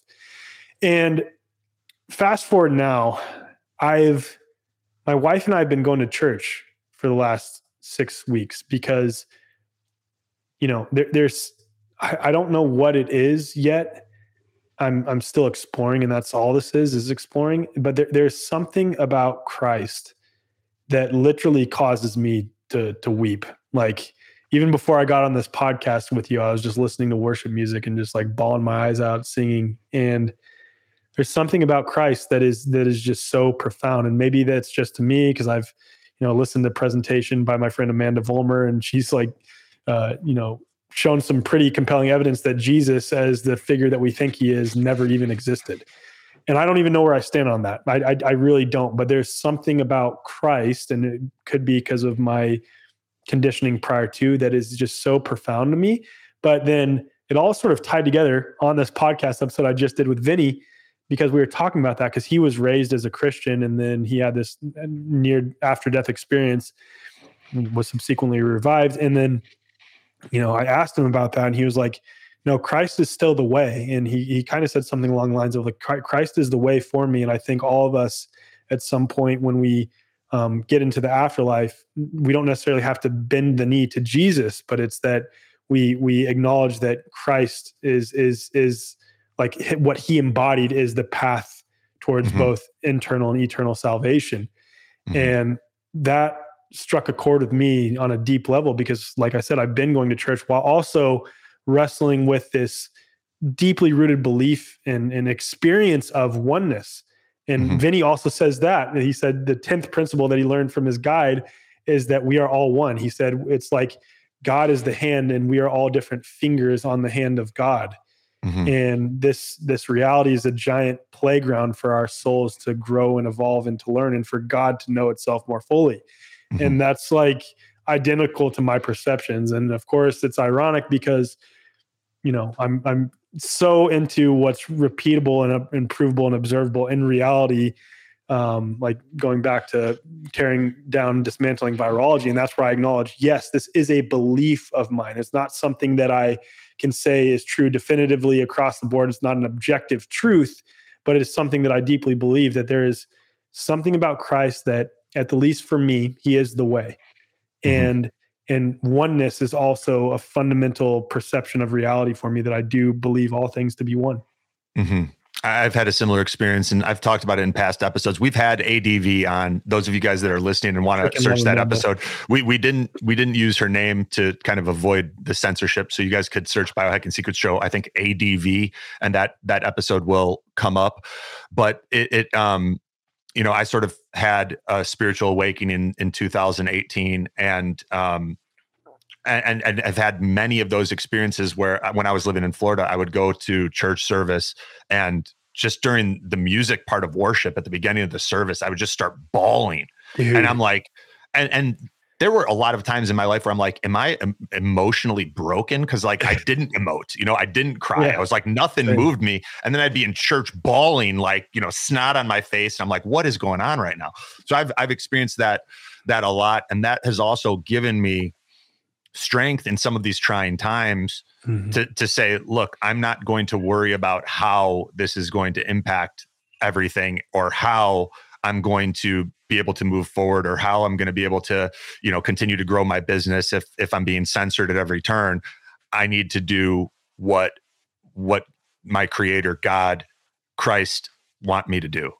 And if I make that decision, if I'm making these choices based on this being an eternal existence, not just our existence in this physical body and these meat suits, then at least I know I won't have regret. Or if I do have some regrets, they'll be short-lived compared to eternity. Yeah. Oh man. And this ties into what you're talking about, is like an act of surrendering your own will, or aligning your free will with the will of God. And I've been reading this book that was recommended by a friend of mine named Jack, called The Surrender Experiment by Michael Singer. And that book has been so profound for me, man. I met him in Florida, actually. I went to the temple, the Temple of the Universe. And did you really? Oh man, that's so rad. Mickey Singer, right?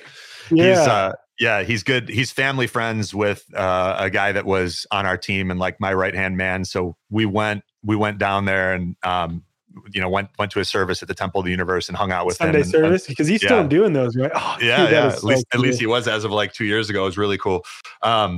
Okay. And well, I mean, you've been super generous with your time, and I want to kind of land this plane, but I think let's, if we were to leave people with like some actionable steps, right? That the people that are still here clearly are open-minded and courageous and willing to investigate things that they thought being true, perhaps not being true.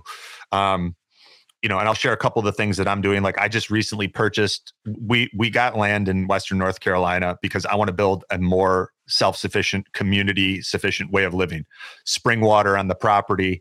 I was harvesting spring water, and I'd vortex and structure my water and this and that. I'm like, why not get land that has spring water on the property? Land where I could grow some of my own food, where I can build a more modest home than I would otherwise live in if I was willing to get a mortgage, but then I don't have bank debt or any other outside pressure influencing my decisions.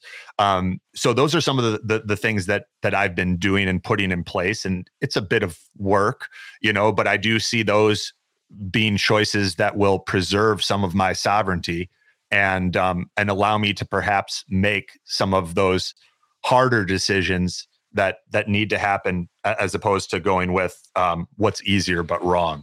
What are some of the things that you're doing and some of the moves that you're making, and or perhaps action steps that our audience could take? Yeah. One is that we're growing a food forest in our backyard. We've started the initial steps of doing that, which is rad. And I understand that people are like, well, fuck, I only have like a small area in my backyard. I can't, like, how am I going to grow a food forest? And there's solutions. My friend Jim Gale has what's called food forest abundance. Yep, we had him on. He designed a 3-acre food forest for us in North Carolina. He's awesome. Check out that episode too, guys, and then please continue, Alec. Yeah, so food forest abundance is a big solution in my mind, because it's creating a permaculture design specifically tailored towards your property, given your climate. And Jim has 43 permaculture design specialists on his team that will create one specifically for your property. I mean, like you said, he had created a 3-acre one for you. They created a 1/4 of an acre one for us. And it's like, as as they're trying to push us towards centralization, the best thing that we can do is decentralize ourselves and get back to local community and local supply chains and self-sufficiency. So all the things that you're doing are spot on.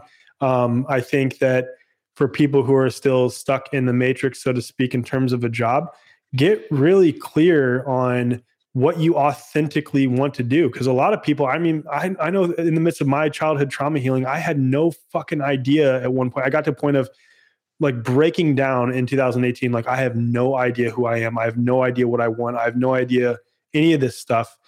And what that then opened up space for is for me to step into like, who is Alex Zek authentically? What does Alex Zek want to do? What does he authentically care about? And then COVID was the perfect, opportunity to then begin sharing that. Right. Mm-hmm. And I would just ask that people really wrestle with what they authentically want to do in this life and start pursuing that as a passion. And is it hard? Yeah. You may not be making as much money right away. And I know if I would go get an engineering job right now if I wanted to, and be making way more money than I'm making right now. But I feel more abundant now than mm-hmm. I ever would have, than I ever did in the Army, making way less money. And it's because I'm doing what I love to do. And that's educating people on topics that I think are important. And that's exactly what we're doing with The Way Forward. And one thing that I want to share is we just launched a membership, and this one piece of our membership with The Way Forward that is really cool and has the potential to take off is we have a freedom-oriented and holistic health-oriented business directory. And it's different because I know there's other ones that exist already, but it's different. And it's different because over 50% of the businesses that are on our directory offer a discount to members of The Way Forward. So with your membership, you have an actual membership card that you can print off and present to those businesses to receive a discount on services. And we also have a marketplace on our membership portal that has exclusive discounts with a bunch of holistic health oriented brands and courses on consciousness and sovereignty and what have you. And what's cool for the businesses that offer discounts to members of The Way Forward, and like I said, over 50 of them do, over 50% of them do, we are offering them an opportunity to be a part of our affiliate program, and we will send them advertising material that they can put inside their business where people can scan or type in their specific affiliate link, and those businesses make commission off of getting people to be members of The Way Forward. So it's like this feedback loop of support. And my eventual goal is to have over 50,000 businesses as part of this business directory. And right now it's the directory piece itself is private, along with all of the content and all the exclusive podcasts and breathwork sessions and, expert Q&As that we do as part of our membership. But that business directory, which is called Source, will be launched to the public as an app, and it will be fully funded by those that are members of The Way Forward. And the goal is to, like I said, eventually have 50,000 businesses on board that then begin adopting alternative forms of currency to get away from the fiat and the, central, the what's it called? The something digital central currency. bank or digital currency. Central bank digital currency. Sorry, I had like a brain fart. Couldn't think. Well, you've been crushing for 2 hours. It's all right. I know. Thank you. As they begin to adopt those, then we have an infrastructure of businesses in place who are then able to begin adopting this alternative form of currency and supporting itself amongst this network of businesses that are on the alternative side of things. And then phase 2 for our website, we're creating a little function of that same Source.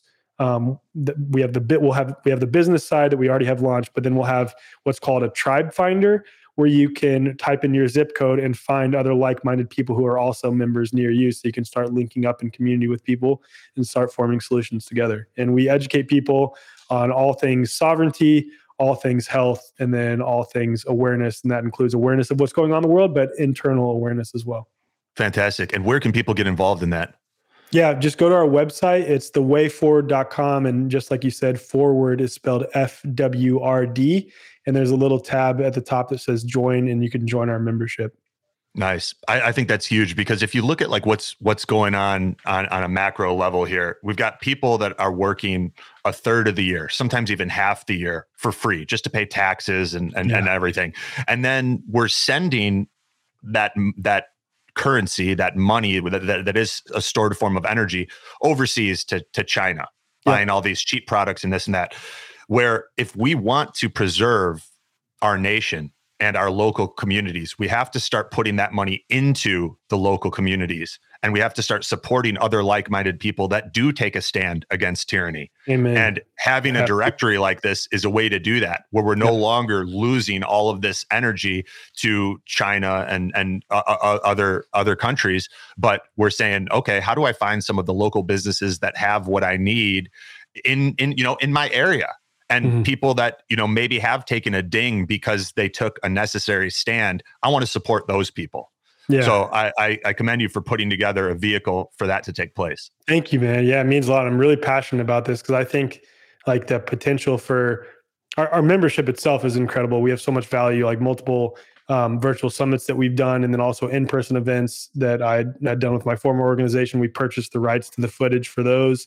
So all that's on the platform. There's some incredible discussions, like I said, breathwork sessions, all those things. But Source itself, I think, has the potential to be massive, and I'm really, really excited about it because I think it's a solution to all the nonsense that's going on. Totally, yeah, that's fantastic. Anything else that you'd like to share, that you'd like to leave the audience with right now while you got everyone's ear? Again, I think I just want to emphasize one more time the need to be authentic and really wrestle with and look at in your life where you don't feel free internally. Because I think a lot of people that identify as freedom fighters or, truth seekers or something like that are so concerned on what's going on out there. And it's important to be aware of those things. Don't get me wrong. Like it's really important to be aware of those things, but are so hyper focused on those things. I think those are people who are avoiding doing the work internally to feel free. And they're looking for reasons outside of themselves why they're not free right now. Like what is taking my freedom away out there? And the reality is it's more often than not something in here that is inhibiting you from expressing the freedom that you already have.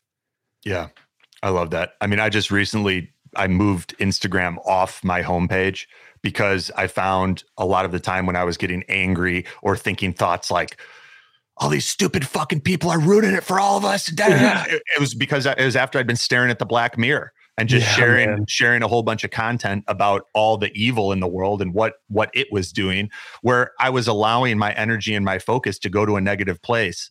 And I think that those platforms maybe do have a place, but they've also become echo chambers where a lot of the people that are interested in what you're saying are already following you, and the people that aren't interested have already left. And they become so clever with their algorithms where like I can't get outside of my echo chamber. So I hardly even fucking use it like my Instagram anymore, man. I stick with my Telegram and just share what I want to share there. You too. Love it. Well, thank you so much for the work you're doing, brother. And thank you for your time and energy and wisdom here. I appreciate it. And guys, if you've appreciated this conversation, share it up. Go to thewayfwrd.com, get a membership to support Alec and the work that he's doing, and finding some of the local businesses in your area that are perhaps providing goods and services that you've been going overseas for, because these supply chains may not be here forever. And now is the time to start establishing those close-knit relationships in your community if we want to preserve this great nation and everything that it stands for. Amen. Thank you so much for having me, Anthony. This was awesome. Thank you, brother.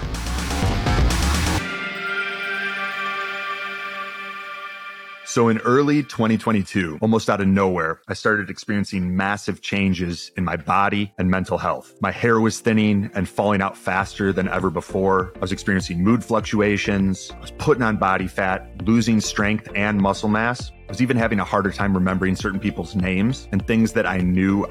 My face looked older and I had more wrinkles, and there was a noticeable decrease in my sex drive. And then one of the guests that I had on our podcast introduced me to a product called BioPro Plus that naturally boosts your IGF-1 and human growth hormone levels. If you haven't listened to that episode, go back and check out episode 265 on how to increase HGH, boost libido, and experience 68% better recovery with Dustin Baker. BioPro Plus contains a combination of powerful natural ingredients for boosting HGH, human growth hormone, and IGF-1, like elk antler, tribulus, and shilajit, all in their purest and most potent forms. What's interesting is elk antlers are the only mammalian appendage capable of continuous regeneration. These antlers grow an inch or more per day and have the fastest growth rate of any organ in the animal kingdom. I started taking 1 glass vial every morning and holding it under my tongue for 90 seconds before swallowing. And before I'd even finished my first kit, I was getting compliments on my skin and how I looked 5 to 10 years younger. You can even go back and look at some of my social media videos from earlier this year, and you'll see how big of a difference there is. Since then, my energy has increased. I feel more motivated. My libido and sex drive came back. I've been losing fat. I'm stronger and recovering faster from my workouts. And my hair is coming in thicker and it even stopped falling out. If my story resonates with you, I highly recommend you try BioPro Plus for yourself.